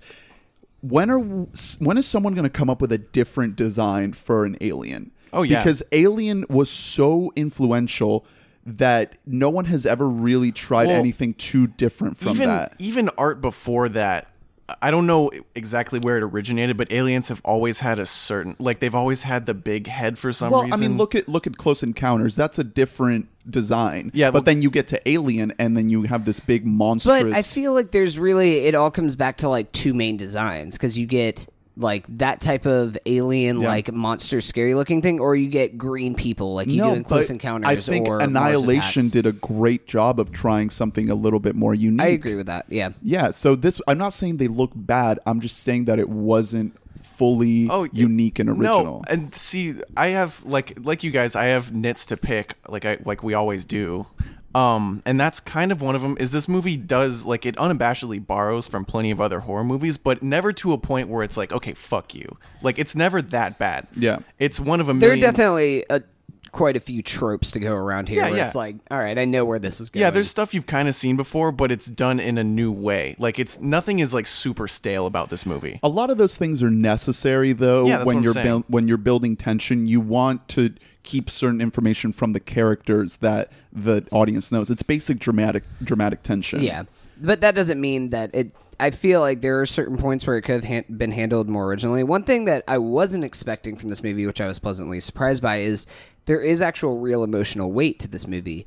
We'll talk a little bit more about specifically in spoilers. But themes of like family and love. But there's a specific moment at the end where I generally I got a little bit I felt like a little bit like tearing up. There's my a chest weepy moment. Started to tighten a little bit. It did. Yeah, it did. I agree where like horror movies, the problem with horror is that it doesn't have to build any type of emotional weight to get butts in seats. People just want to get scared. This movie, like I'm not saying it's like the biggest plot line because that would make it not really a horror movie, but it took the time, even though it's only 90 minutes, it took time to build a storyline. Yeah.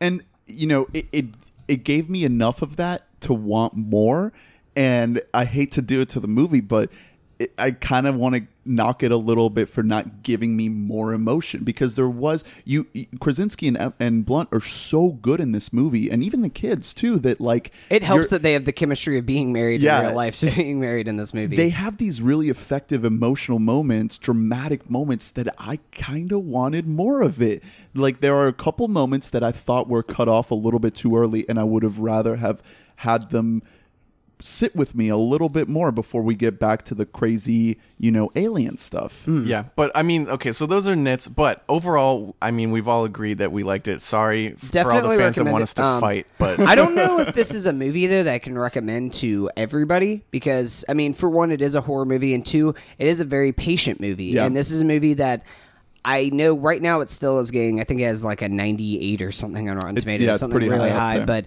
I know a lot of general audiences, I feel like, are going to get bored with this movie. I know you talked a little bit about your theater experience, Ernest, but my theater was surprisingly good. There were kids in my theater, but like, I don't know if their parents told them beforehand, like, hey, shut the fuck up or something. I think it's R.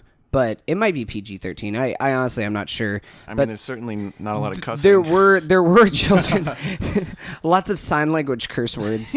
But I think PG-13. Yeah, I think that we are kind of in agreement that that we would recommend this movie. Yeah, I'd give it a very strong 7 to a light 8. I think it'd probably be a solid 8. Yeah. Very, very strong directorial effort. I honestly think that Krasinski might be a better director than he is an actor. And I think might be a more versatile director. I mean, time will tell. And I think a lot of the good parts of the script are him, because I was looking at the two other guys that have writing credit on this, and they haven't put out. They haven't done shit. Yeah. I'm really interested to watch it, because whenever I left the theater, it was one of those things where I wanted to go back and rewatch the movie immediately, because I mean, with Get Out, the first time I saw Get Out, I really enjoyed it a lot. The second, third time that I watched it, I fucking loved it. So I feel like I could have kind of a similar thing with A Quiet Place, where it's a movie that'll benefit from multiple viewings, kind of knowing where the story is going. Mm-hmm. Yeah. Okay. What would you guys rate it if you would? I would give it an 8 as well.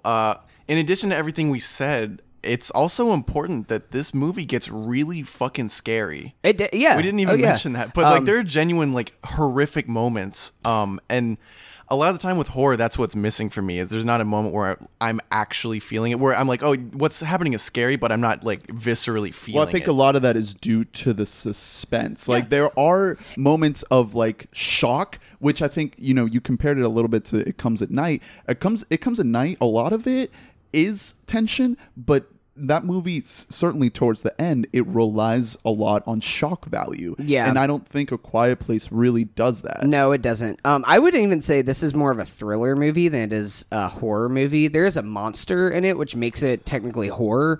But watching this movie, I was more like thrilled than I was scared at some points, which I don't know if that was intentional or not, if it was just the suspense of watching it, with this movie being almost entirely just either completely silent or just background noise. And that makes like the whole movie tense as hell. Yeah, exactly.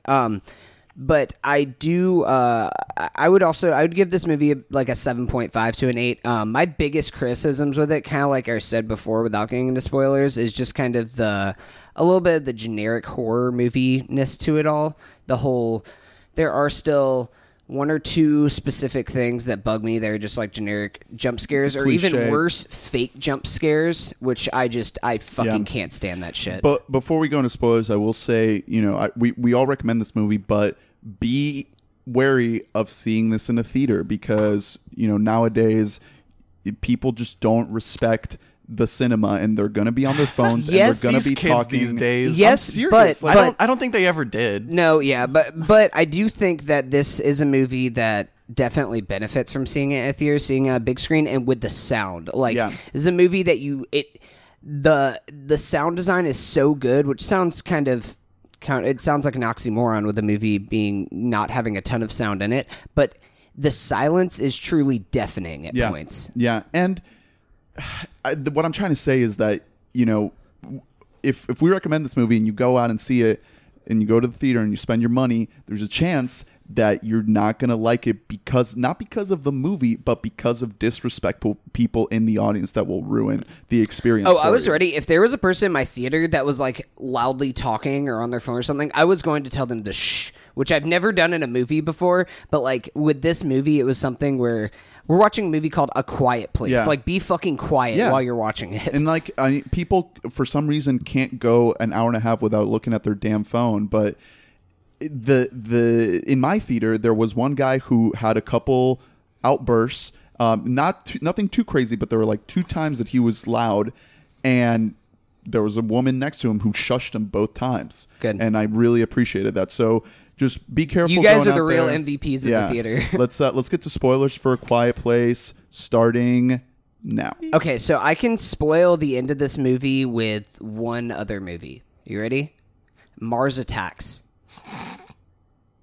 With the No, the loud, the high pitched frequency that kind of makes him go insane.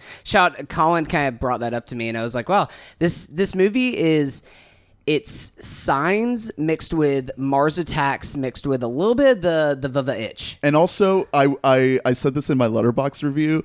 It's the scene from War of the Worlds where they're hiding out in Tim Robbins' cellar. Except an hour and a half of that. Yeah. Where they're just being really quiet, hiding from the aliens. Well, yeah, and then also, I mean, that's a trope that's taken from originally, I would say, Predator, where there's the scene where they're covered in mud and they can't move, and then Jurassic Park uses the exact same thing. It's just, I mean, it's a perfect scene for making a movie. I thought that the world itself that they're in is really fucking cool. It's believable. Everything they do, they all walk around without shoes on. They mark in their house with sand on like where to step on and everything, so that they just make they're playing Monopoly with little felt pieces. Yeah. For everything, it's all so well thought out. The plates are like leaves. Yeah. They're just using like a leaf of lettuce instead of actual plates. For the most part, a lot of it checks out, and it's obviously a well thought out movie because it has to be, because like I said, you can't just explain shit in this movie. You're not allowed to talk. Yeah, you can't explain it. You got to show us, and they do a good job. Like just the little things like that Monopoly scene. I appreciated that because it's like that makes this world feel real, guys. But that fucking opening. Oh, the opening is so awesome. good. This movie starts with a bang. Oh, and yeah. the whole theater is just jolted. You know. Yeah, and I was extremely impressed with, first of all, the decision to do that, because that's kind of a tricky thing that I think could have gone wrong, where the first 5 minutes, it's confusing. There's no setup. Yeah, it's about 3 months into this. Yeah, exactly. chaos. It just says day 70 something. It doesn't 89. say. Yeah, it doesn't say what happened. So you're just like, okay, it's abandoned. Everyone's gone, and these people are foraging. This family, they're speaking in sign language. They have to be quiet. one of their children is sick, so they go to this pharmacy place, and then their youngest son finds a little toy of a rocket, which it's kind of, you see his room later on. You see that he kind of has this obsession with rockets, and because he wants to leave, he signs over to his sister like, "This is how we'll get out of here with his rocket ship." ship. And it's tragic. And so the deaf sister decides, "I'll give you the rocket." Yeah, but she takes the batteries out, but then he grabs the battery. But what's so smart about that is I saw him grab the batteries, and I was like, "Oh, this is going to be a thing like halfway through the movie where it's going to pull the monster towards him." Or at the end of the movie. Yeah, and it's like, no, this is going to happen. Like, he fucked up, and he's going to pay for it right now. Yeah. And that was like a goosebumpy moment for me. As soon as you hear the audio come on towards his son to try to save him. Yeah, because I mean, it was a perfect show me, don't tell me thing where it wasn't like, and these are the aliens. No. It was, it was like, for some reason in your head, you're like, man, I hope that kid doesn't turn that fucking rocket on. And then he does. And you're like, well, he's dead. I don't know why he's dead, but that kid's gonna die. Yeah. and the death scene is handled very well, where you don't get a great look at the alien, but you're like, oh, that's an alien. Cut to title. Yeah. I've heard some criticisms with the children's behavior, but I didn't have a problem with that because they act like kids. Yeah. Like, that's one thing about this movie is, like, the kid is 4 years old. They show his, like, because they lay a little, like, tombstone for him, like, right there on that bridge where he dies. 2020. Yeah, he's 4 years old. So, like, it's believable. Like, a little kid, they don't necessarily understand the whole idea of how much danger they're in, so he's going to do something like that. Even with the deaf daughter, she's, like, you can kind of complain about her for being just, like kind of angsty teen, but she's like, what, 13 years old? Also, like, she blames herself for killing her brother. And that's a huge point in the no, movie. logistically, the problem isn't with the kids, it's with the parents. Like, that was one of my nits is, I'm not taking my 4-year-old out foraging in the town. That's fucking stupid. But also, what, are you going to leave mom and the kid at home underground, which is where they should have been the whole movie if you really think about it. That kind of was I mean, they separated later on in the film, and that ended up leading to more drama. And also, the way it's set up, it's like they're only 3 months into this shit, and then we jump to over a year later. So I mean, things have to happen for it to be a movie. Like that scene had to happen because it was an awesome scene. It's just logistically, to be mad at the kid is stupid. Be mad at the parents. They're letting their stupid little 4-year-old walk behind them. I don't think that they're mad at the kid either, because John Krasinski even says, well, it doesn't say, he signs at one point that like it's not your fault, like it's nobody's fault except for the monsters. And like, Emily Blunt has a really good, she has so many damn good scenes. She's incredible in this, but she has that moment where she's just sobbing, saying that she should have been holding him in her arms. He wouldn't have been walking behind them if she was just holding him. If anything, they should blame their line structure. Where are they going to put the smallest, youngest child at the back of the line? Yeah, that's what I'm saying. No, it was like stupid. The leader of the wolf pack, if we're like talking about just like wolves here, the leader isn't at the front of the pack, it's at the back. Yeah. Because that's where the women and children are at. That's where you get killed from, is in the back. Is you get attacked from behind, not from up front. Yeah, so logistically, there were just a few issues like that where it's like, you guys should be a little more careful. Yeah. But overall, yeah, that was an incredible scene, and then it cuts right to about a year later. They're at a farm. Yeah. Wait, somehow they still have electricity? They don't explain that. Well, I mean, it's not like electricity got like shut down. They're probably like kind of off the grid anyways. We see like because other fires of other That camps. was an awesome scene, because I was kind of watching it just like, I mean, you see these little newspaper clips, so you know this is like a worldwide phenomenon, but you're kind of wondering to yourself, like, how many people are even left after this? Like, are they the only people within like I mean, there's miles a scene and where miles? he's And sending out radio signals and getting nothing. I will say that moment where it kind of pans around his whole area with the TV monitors and the newspaper clippings. How many times have we seen that in movies where it shows that? But in this movie, I didn't mind it because it kind of had to. It makes sense. The way it's directed, you just kind of see this character having that going on in his basement. Like, and it's not just like this is here for the audience. And the way that I view it is you either have to have that scene or you have to have exposition. Yeah, exactly. Or you could have both, and then that would just be bad. But like, I think that they'd handled it very tastefully as opposed to just having voiceover or even like a flashback scene that would have. This isn't like not Ira, but I Am Legend, where we get like a flashback scene of it actually happening, and I appreciated that. Yeah, I mean, it kind of had to be there, even though it's hack, even though it's a trope, that wall covered in newspapers for exposition. It had to. Yeah. You got to cheat somehow if no one's talking. Yeah. And also a little more unforgivable, still forgivable, but the whiteboard that was like 3 in area. what do like like it was written by Charlie Kelly. But but then I didn't mind that as much, because then at the very end of the movie you see the daughter look over, it says weakness ? And she's like, I know weakness. And she's like, ear. Also, another shout out to Lee. She was thinking, why didn't the military think of that? Well, that's feedback. That's a problem with that a lot of movies have, particularly a big issue with Ready Player One.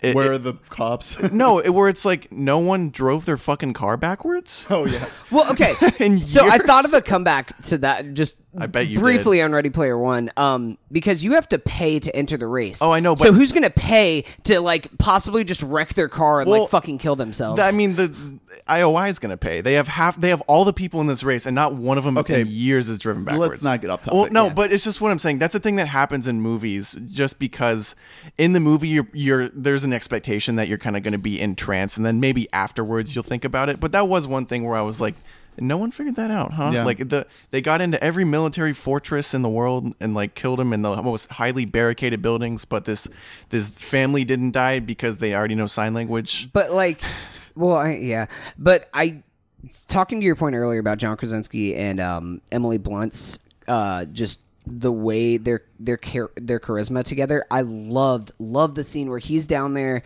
in the basement and she's just like listening to music, and they just put an earbud in each other's ear and then just dance and like sway back and forth. That was such a beautiful scene. See, that leads into the what this movie's ultimately about, which is not only the fear of imminent doom, but also the fact that she's pregnant. Yeah, and which is another probably stupid idea. bad idea. Yeah, probably a bad idea. Like during the apocalypse, you're gonna fucking have another baby. Like you already got 2 kids. I think this discussion is worth having because it's stupid. This just leads into what you take away from the movie. I think if you look at this movie and you say they're fucking stupid, why are you having sex in this apocalypse? Why are you doing not this? having sex? Just pull out. Pull out, John Krasinski. Pull out. I mean, come on. You hit her in the belly. You don't know what happened. It was, for all you know, it was probably a mistake, and she got pregnant, and they had no way of like aborting the baby.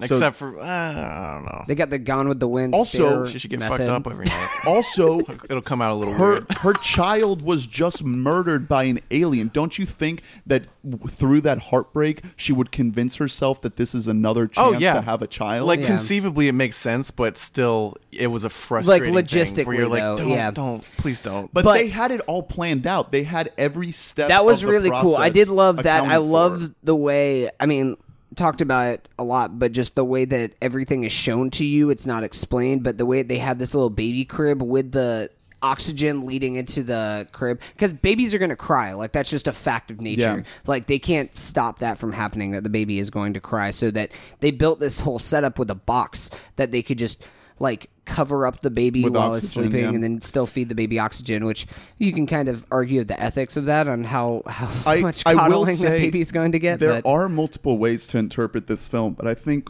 the 2 main ones are either don't have kids because they're loud and they rob you of your silence, and you'll die, or have kids because that's the only way you prove your own self-worth to yourself. Like, she has that line, Emily Blunt, who are we if we can't protect them? Yeah, like that was a great line. I think that's what the whole theme of this whole story is about. It's about, no, it doesn't matter if the world is ending. You still have to at least try to have some sort of strength in your core life, in your family.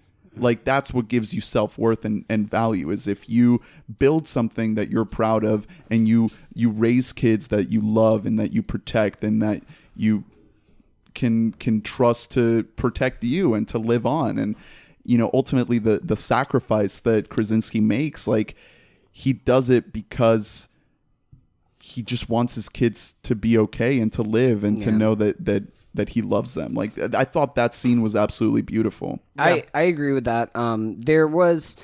I just talking earlier about the fake jump scares, which I hate so much. Like, we get the one earlier on where they hear the thing rustling after they knock over the lantern or whatever, and it's loud, and you hear the rustling on the roof and everything, and it's just a raccoon. Yeah. Like, come on. And then we have the thing where they're walking through the corn maze later on, and you have a hand come and grab out, and it's just like the other son or whatever. And it's like, come on. There's like, that's literally that's just meant to just be like, fake out jump scare. I'm fine with a few of those in a horror movie. Like, we were talking about this off mic a little bit, that a lot of these mainstream horror audiences, they kind of want that. You know, if you give them something like The Vivitch that is pretty much entirely devoid of that, they're just going to call it trash. They're going to call it pretentious trash. So a movie like this has to try to appeal to more mainstream horror audiences want that.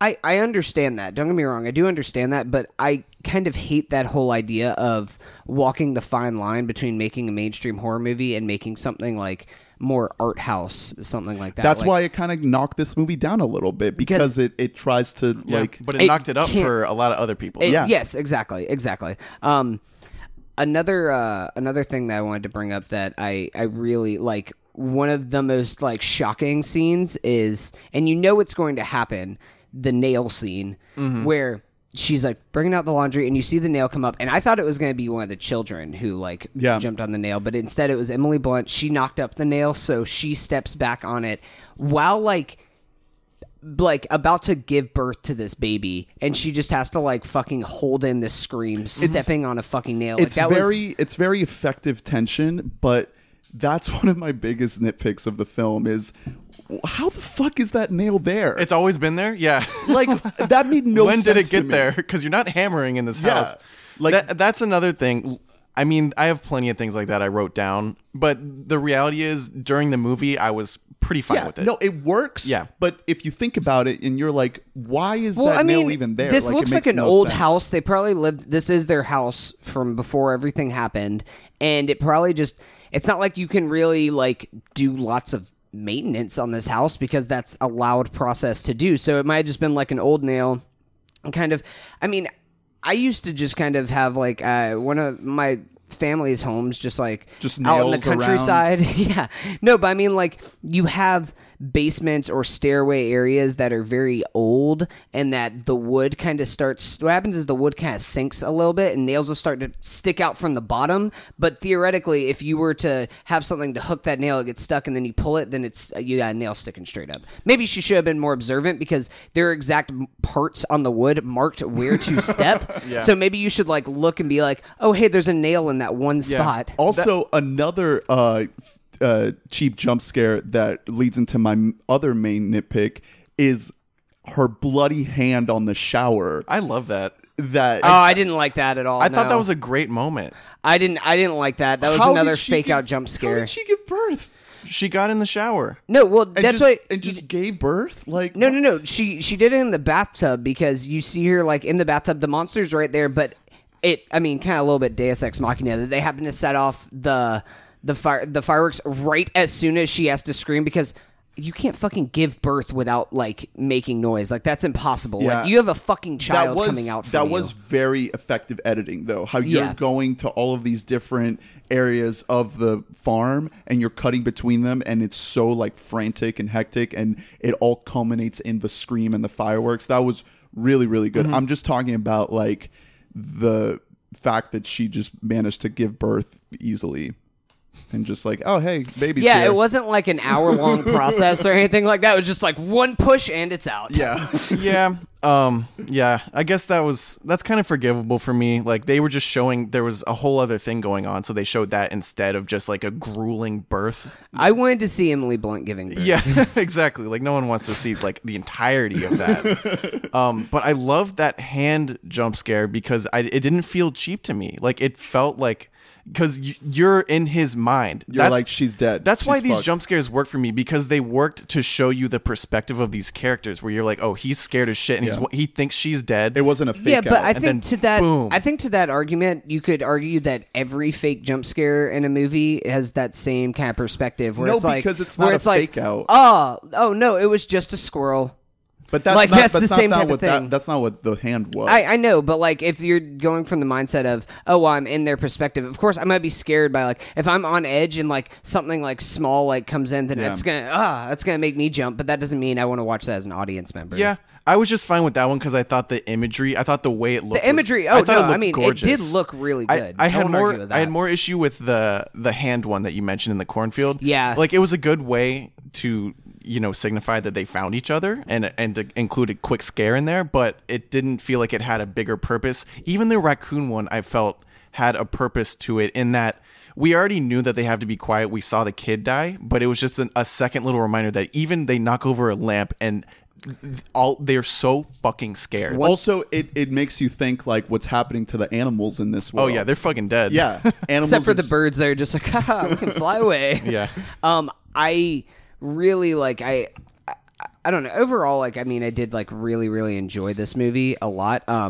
The scene, the John Krasinski death scene, that scene was a real tearjerker for me, just because we have the scene where obviously it's kind of shown that the deaf daughter is more brave than the son who's in there. Like she's the one who's just like, I want to go out with you, I want to go do all these things. But it's understandable from John Krasinski's perspective that like if like I understand like he does love his daughter and he wants to take care of her, but you can't have somebody who's deaf going out on like on an odd mission with you. And like, also you can definitely, you have to be able to hear noise of people coming. And you can definitely, that's the one flaw with this character is you do get a tiny hint of resentment for her. Not too much, but you get just a hint of like, I don't know what to do with you. Like my fucking kid's dead and everything's fucked up and you're being angsty. And you get just enough of that he's flawed, because other than that, he's like Mary Sue. He's too perfect. Yeah. And you have the moment at the waterfall, which is probably one of my favorite scenes in the movie. That's a really cool scene. Because his son tells him like, hey, you have to tell your daughter that you love her because she feels like she is worthless. And that's the most actual dialogue that we get in the whole movie is them in that waterfall scene. And it's so good. And it's really cool. It just, that whole like imagery of them walking up to the waterfall and John Krasinski just like screaming and just being like, look, like, which makes me think that's where they banged. I mean, that's maybe how he they're knows both like that they quiet. can be They're loud. Yeah, they must have gone to the waterfall to bang. But yeah, going back to Krasinski's character, I had a little issue with it because he was a bit too perfect to the point that I saw his death coming from a mile away.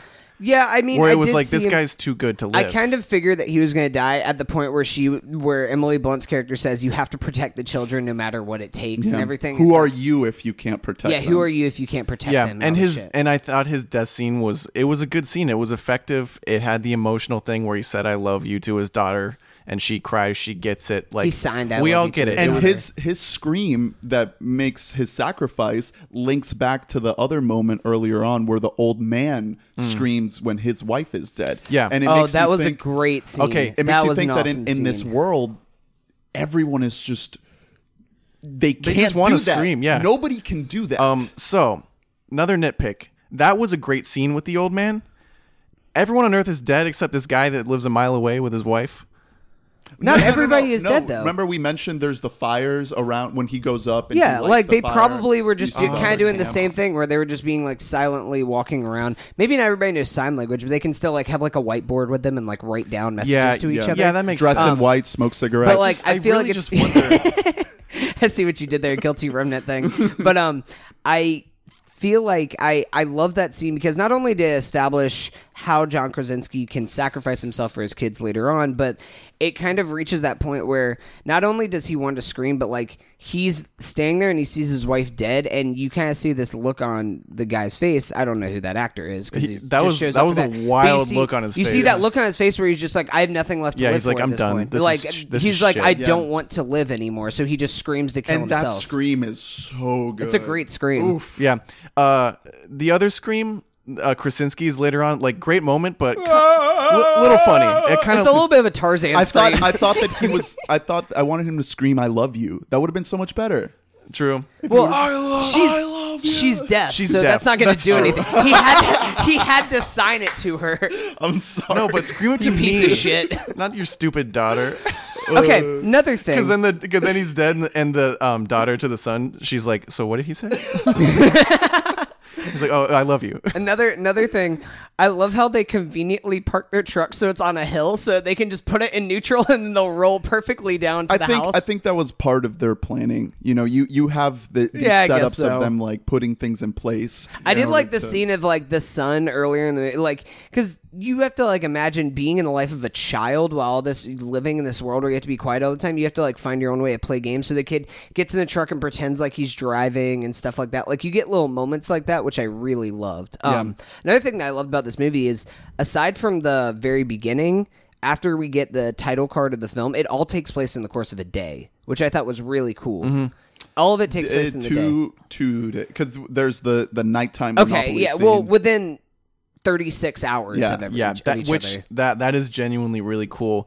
And like I said earlier, the crescendo of action in this movie is really, really well managed. Yeah. Like this is a well-directed movie because it gives ample time to a lot of different things while still being short.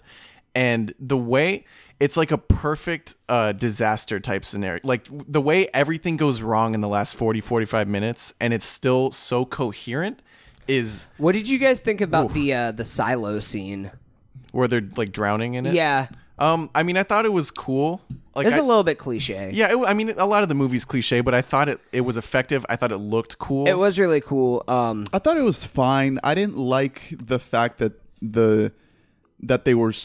we saw them sinking down, and then by the end of the scene, they just weren't sinking down. Yeah, okay. Well, that's the thing. I don't know how a human body behaves in a silo full of corn. So you can't really challenge it? Well, so it's like a director trick. Well, they're like, well, you don't fucking know. Maybe they sink and then they just come right back up. You don't know. You don't fucking know. But also, like, so human bodies sink in corn, but like just a random like piece of the shed, they can just like hold on to that and that doesn't fine. sink. Classic Titanic reference. Yeah.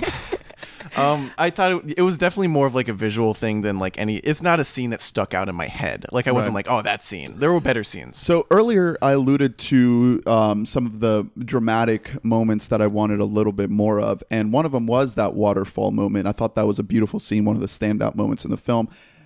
Not saying that I wanted it to be longer. I just wanted a little bit more moments like that. We get a little bit more of that with the "Who are we if we can't protect them?" moment with Emily Blunt.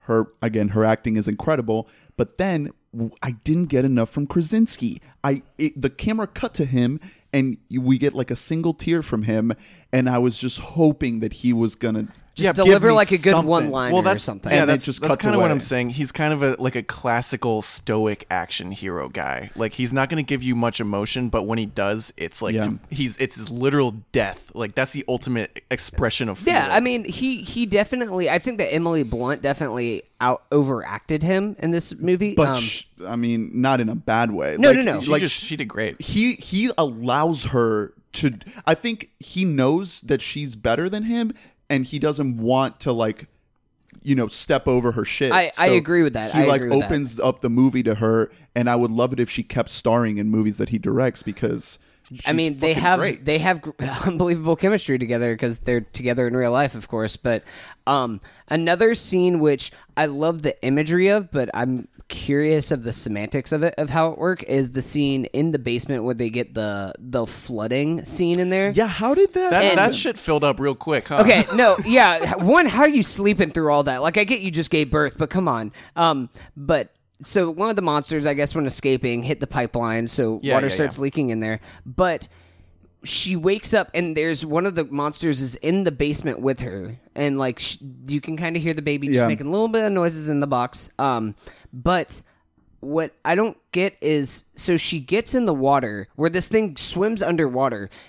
You have like echolocation underwater. Like that thing could easily just come and find Emily Blunt's legs and like fucking kill her immediately. Super quick. Yeah. Like I don't quite understand how that worked, that she didn't die from that. The logic of the monsters, there are a couple moments that are a bit iffy.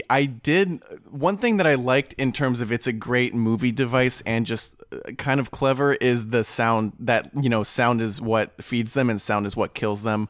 It makes sense, and I really enjoyed the scene where it's sneaking up behind the daughter and then her hearing aid interferes with its like ear. Yeah.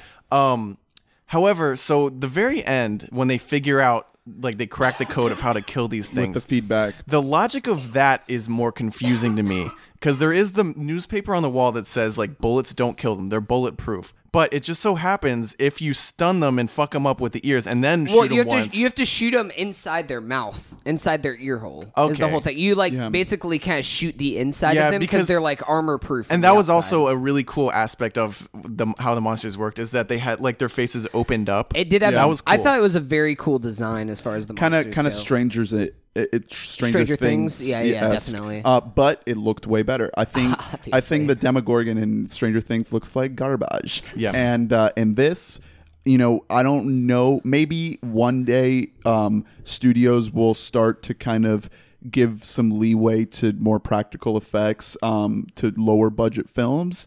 Don't know if that's ever going to swing back around. Get Doug Jones in there. But the CGI on this is great. I never had an issue with the CGI. It looks really good. Like I thought that it did look really cool. All the zoom-ins into their ear holes were really cool to me. Yeah. But it did make me think like think brain blast. But anyway, so let's get to the very, very ending and the ramifications for it. For when we get to Quiet Place 2, A Loud Place. Yeah, essentially Quiet Places. They've cracked the code. The daughter, she has come to terms with the fact that her dad loved her, and like together with his knowledge and hers, they have combined to figure out how to kill these things, which is very touching, and it's a very good closing up of everything. And then it has this ending which personally I fucking loved. Yeah. I really enjoyed cut to credits. It cuts to the camera and they're all coming and you can see it in their eyes. They get it. They know what they have to do. We got this shit. And then cut to credits. That was awesome that we didn't have to see all of that. I don't know how people feel about that. I really like that. Because if it would have gone on any longer, that's a different movie. And there were just a couple points where it just seemed like things kept getting worse. And if it got worse one more time, I was going to be like, all right, this movie should end. Yeah. And it didn't. They knew right when to end it. That was a perfect ending.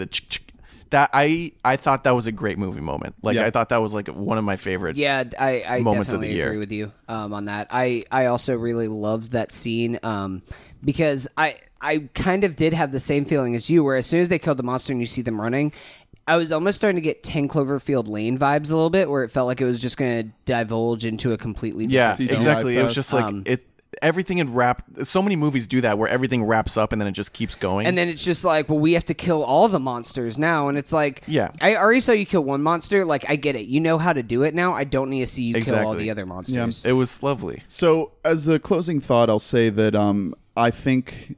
I'm curious to see this movie again, see if the tension works just as well or maybe even better. I'm excited for what Krasinski directs next. I fucking love Emily Blunt as an actress. She's insanely talented, really gets to shine in this.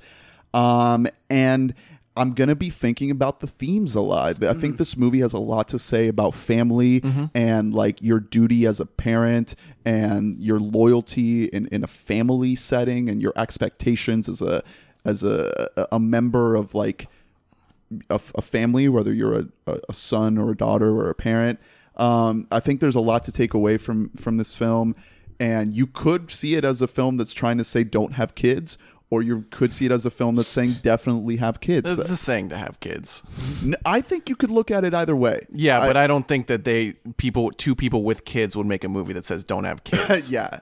That would be so shitty. No. I They're just definitely, like, kids suck and they will get you killed. I definitely look at it in the more positive sense, but there is enough in there to read it the other way.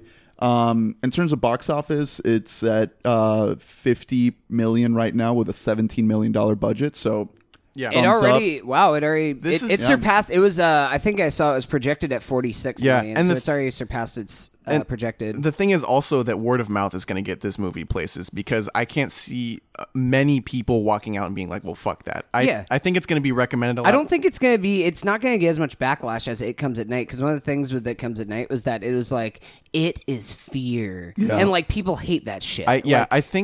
I think the best way to describe this movie is well-rounded, in my opinion. I think it just did everything pretty well. Shouts out to the casting that they got Millicent Simmons, who is an actual deaf girl, to play the deaf girl. And Krasinski pushed for that. Yeah, directly. and I thought she nailed it. That's fucking awesome. Like, I thought that she was really. I thought that the kids, for the most part, all did really solid. The only kid who bothered me was the kid who died at the very beginning of the movie. Just because I saw him and I was like, this kid's stupid and he's gonna get them fucked. And then he just got himself fucked. So I was like, all right, that's fine. Yeah, I enjoyed this movie pretty much entirely. Like, there are nitpicks. There's always nitpicks, particularly with a short horror movie. How are there not going to be logistical flaws? But Krasinski is a massive winner for this movie. Yeah, like he's gonna go places. This is huge. He pulled a Jordan Peele. He did it. He overcame his comedy persona, and he is now someone else. And this is a respectable movie, and this is a movie that is going to do well financially. He did both. He made a well-balanced movie. I'm surprised by it. I know that he has chops, and I knew that he had ambitions way beyond The Office, but I still didn't expect this to be so good. Happy for you, Jim Halpert. I'm happy for the dude. Happy for Jimmy. Tuna. Yeah, Emily Blunt didn't have that much to prove. He had a lot to prove with this movie, and he did it. Yeah, it's like, do you really deserve to be married to Emily Blunt? It's like, okay. Well, I actually, I mean, we kind of talked about John Krasinski's acting a little bit, but I kind of appreciated that this felt like, of course, John Krasinski directed and wrote this movie, but it felt like he really, really let Emily Blunt shine in the role, and he didn't try and just make this movie about himself. He which should keep doing is that. really fucking cool. Yeah, because like we said, Emily Blunt's probably a better actor than John Krasinski is. Yeah. So like he needs to kind of embrace that. All right. Well, should we wrap it up?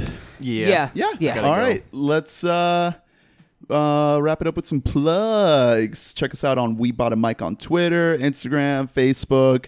Send us your questions, comments.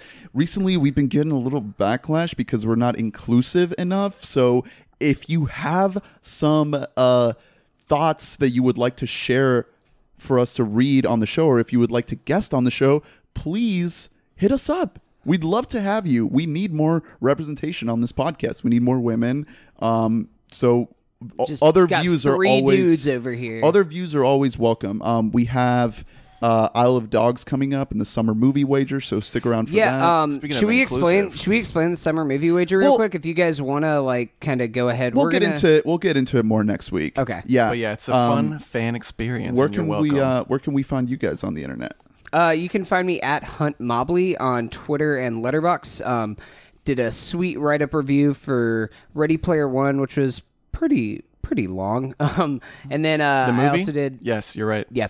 I also did a write-up for Sherlock Gnomes. It's good shit. I'll be doing my full review for Quiet Place on there later on. Probably gonna do one for Merry Christmas after we watch that. That's one that we should all I only do reviews for bad movies, guys. Yeah. What about you, Drew? I'm at Drew Dietzen, spelled Dietzen, on Twitter, on Instagram, on Letterboxd. I'm Drew D. That's all you need to know. But yeah. So look out soon for these. We're doing these commentary episodes for Merry Christmas, and also we still have to watch Bright because of last year's. We have to watch Bright soon. Yeah, because of last year's summer movie wager. Yeah, So. Colin destroyed us. We might just do a bonus episode where we talk about 2 bad movies. Yeah, we'll do a Patreon exclusive. I am at Caldernist on social media. Check out my Letterboxd. Been updating that pretty frequently lately, logging all my views. And leave us a review on iTunes. 5 stars, please. And Google Play. Yeah. All right. Or 2 stars, 1 star. Who knows? Yeah, just 5 stars, please. Okay. Just do it. All right. Well, we'll see you next week. Bye. Bye, guys. Oh.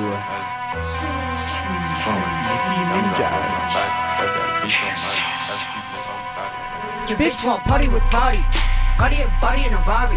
Diamonds all over my body. Shining all over my body. Cardi got your bitch on Molly. Bitch, you ain't gang, you lame. Billy truck laying the lane. Blow up the brain. I go insane. I drop a check on the chain. Fuck up a check in the plane. Credit ticket man, you upset. Cardi got rich, they upset. Yeah. Cardi put the pussy on offset. Cardi be brain on offset. Credit ticket man, you upset. Cardi got rich, they upset. Yeah. Cardi put the pussy on offset. Cardi be brain on offset. Who got this motherfucker started? God. Who took your bitch at the party? God. I took your bitch in the party. God. Who that be flags Martian? God. Who that don't blink in the cut? God. Who got them bricks in the truck? God. Them diamonds go hit like a bitch on a bitch ass bitch. Bitch, you a wanna be caught. Red bottom MJ moonwalk on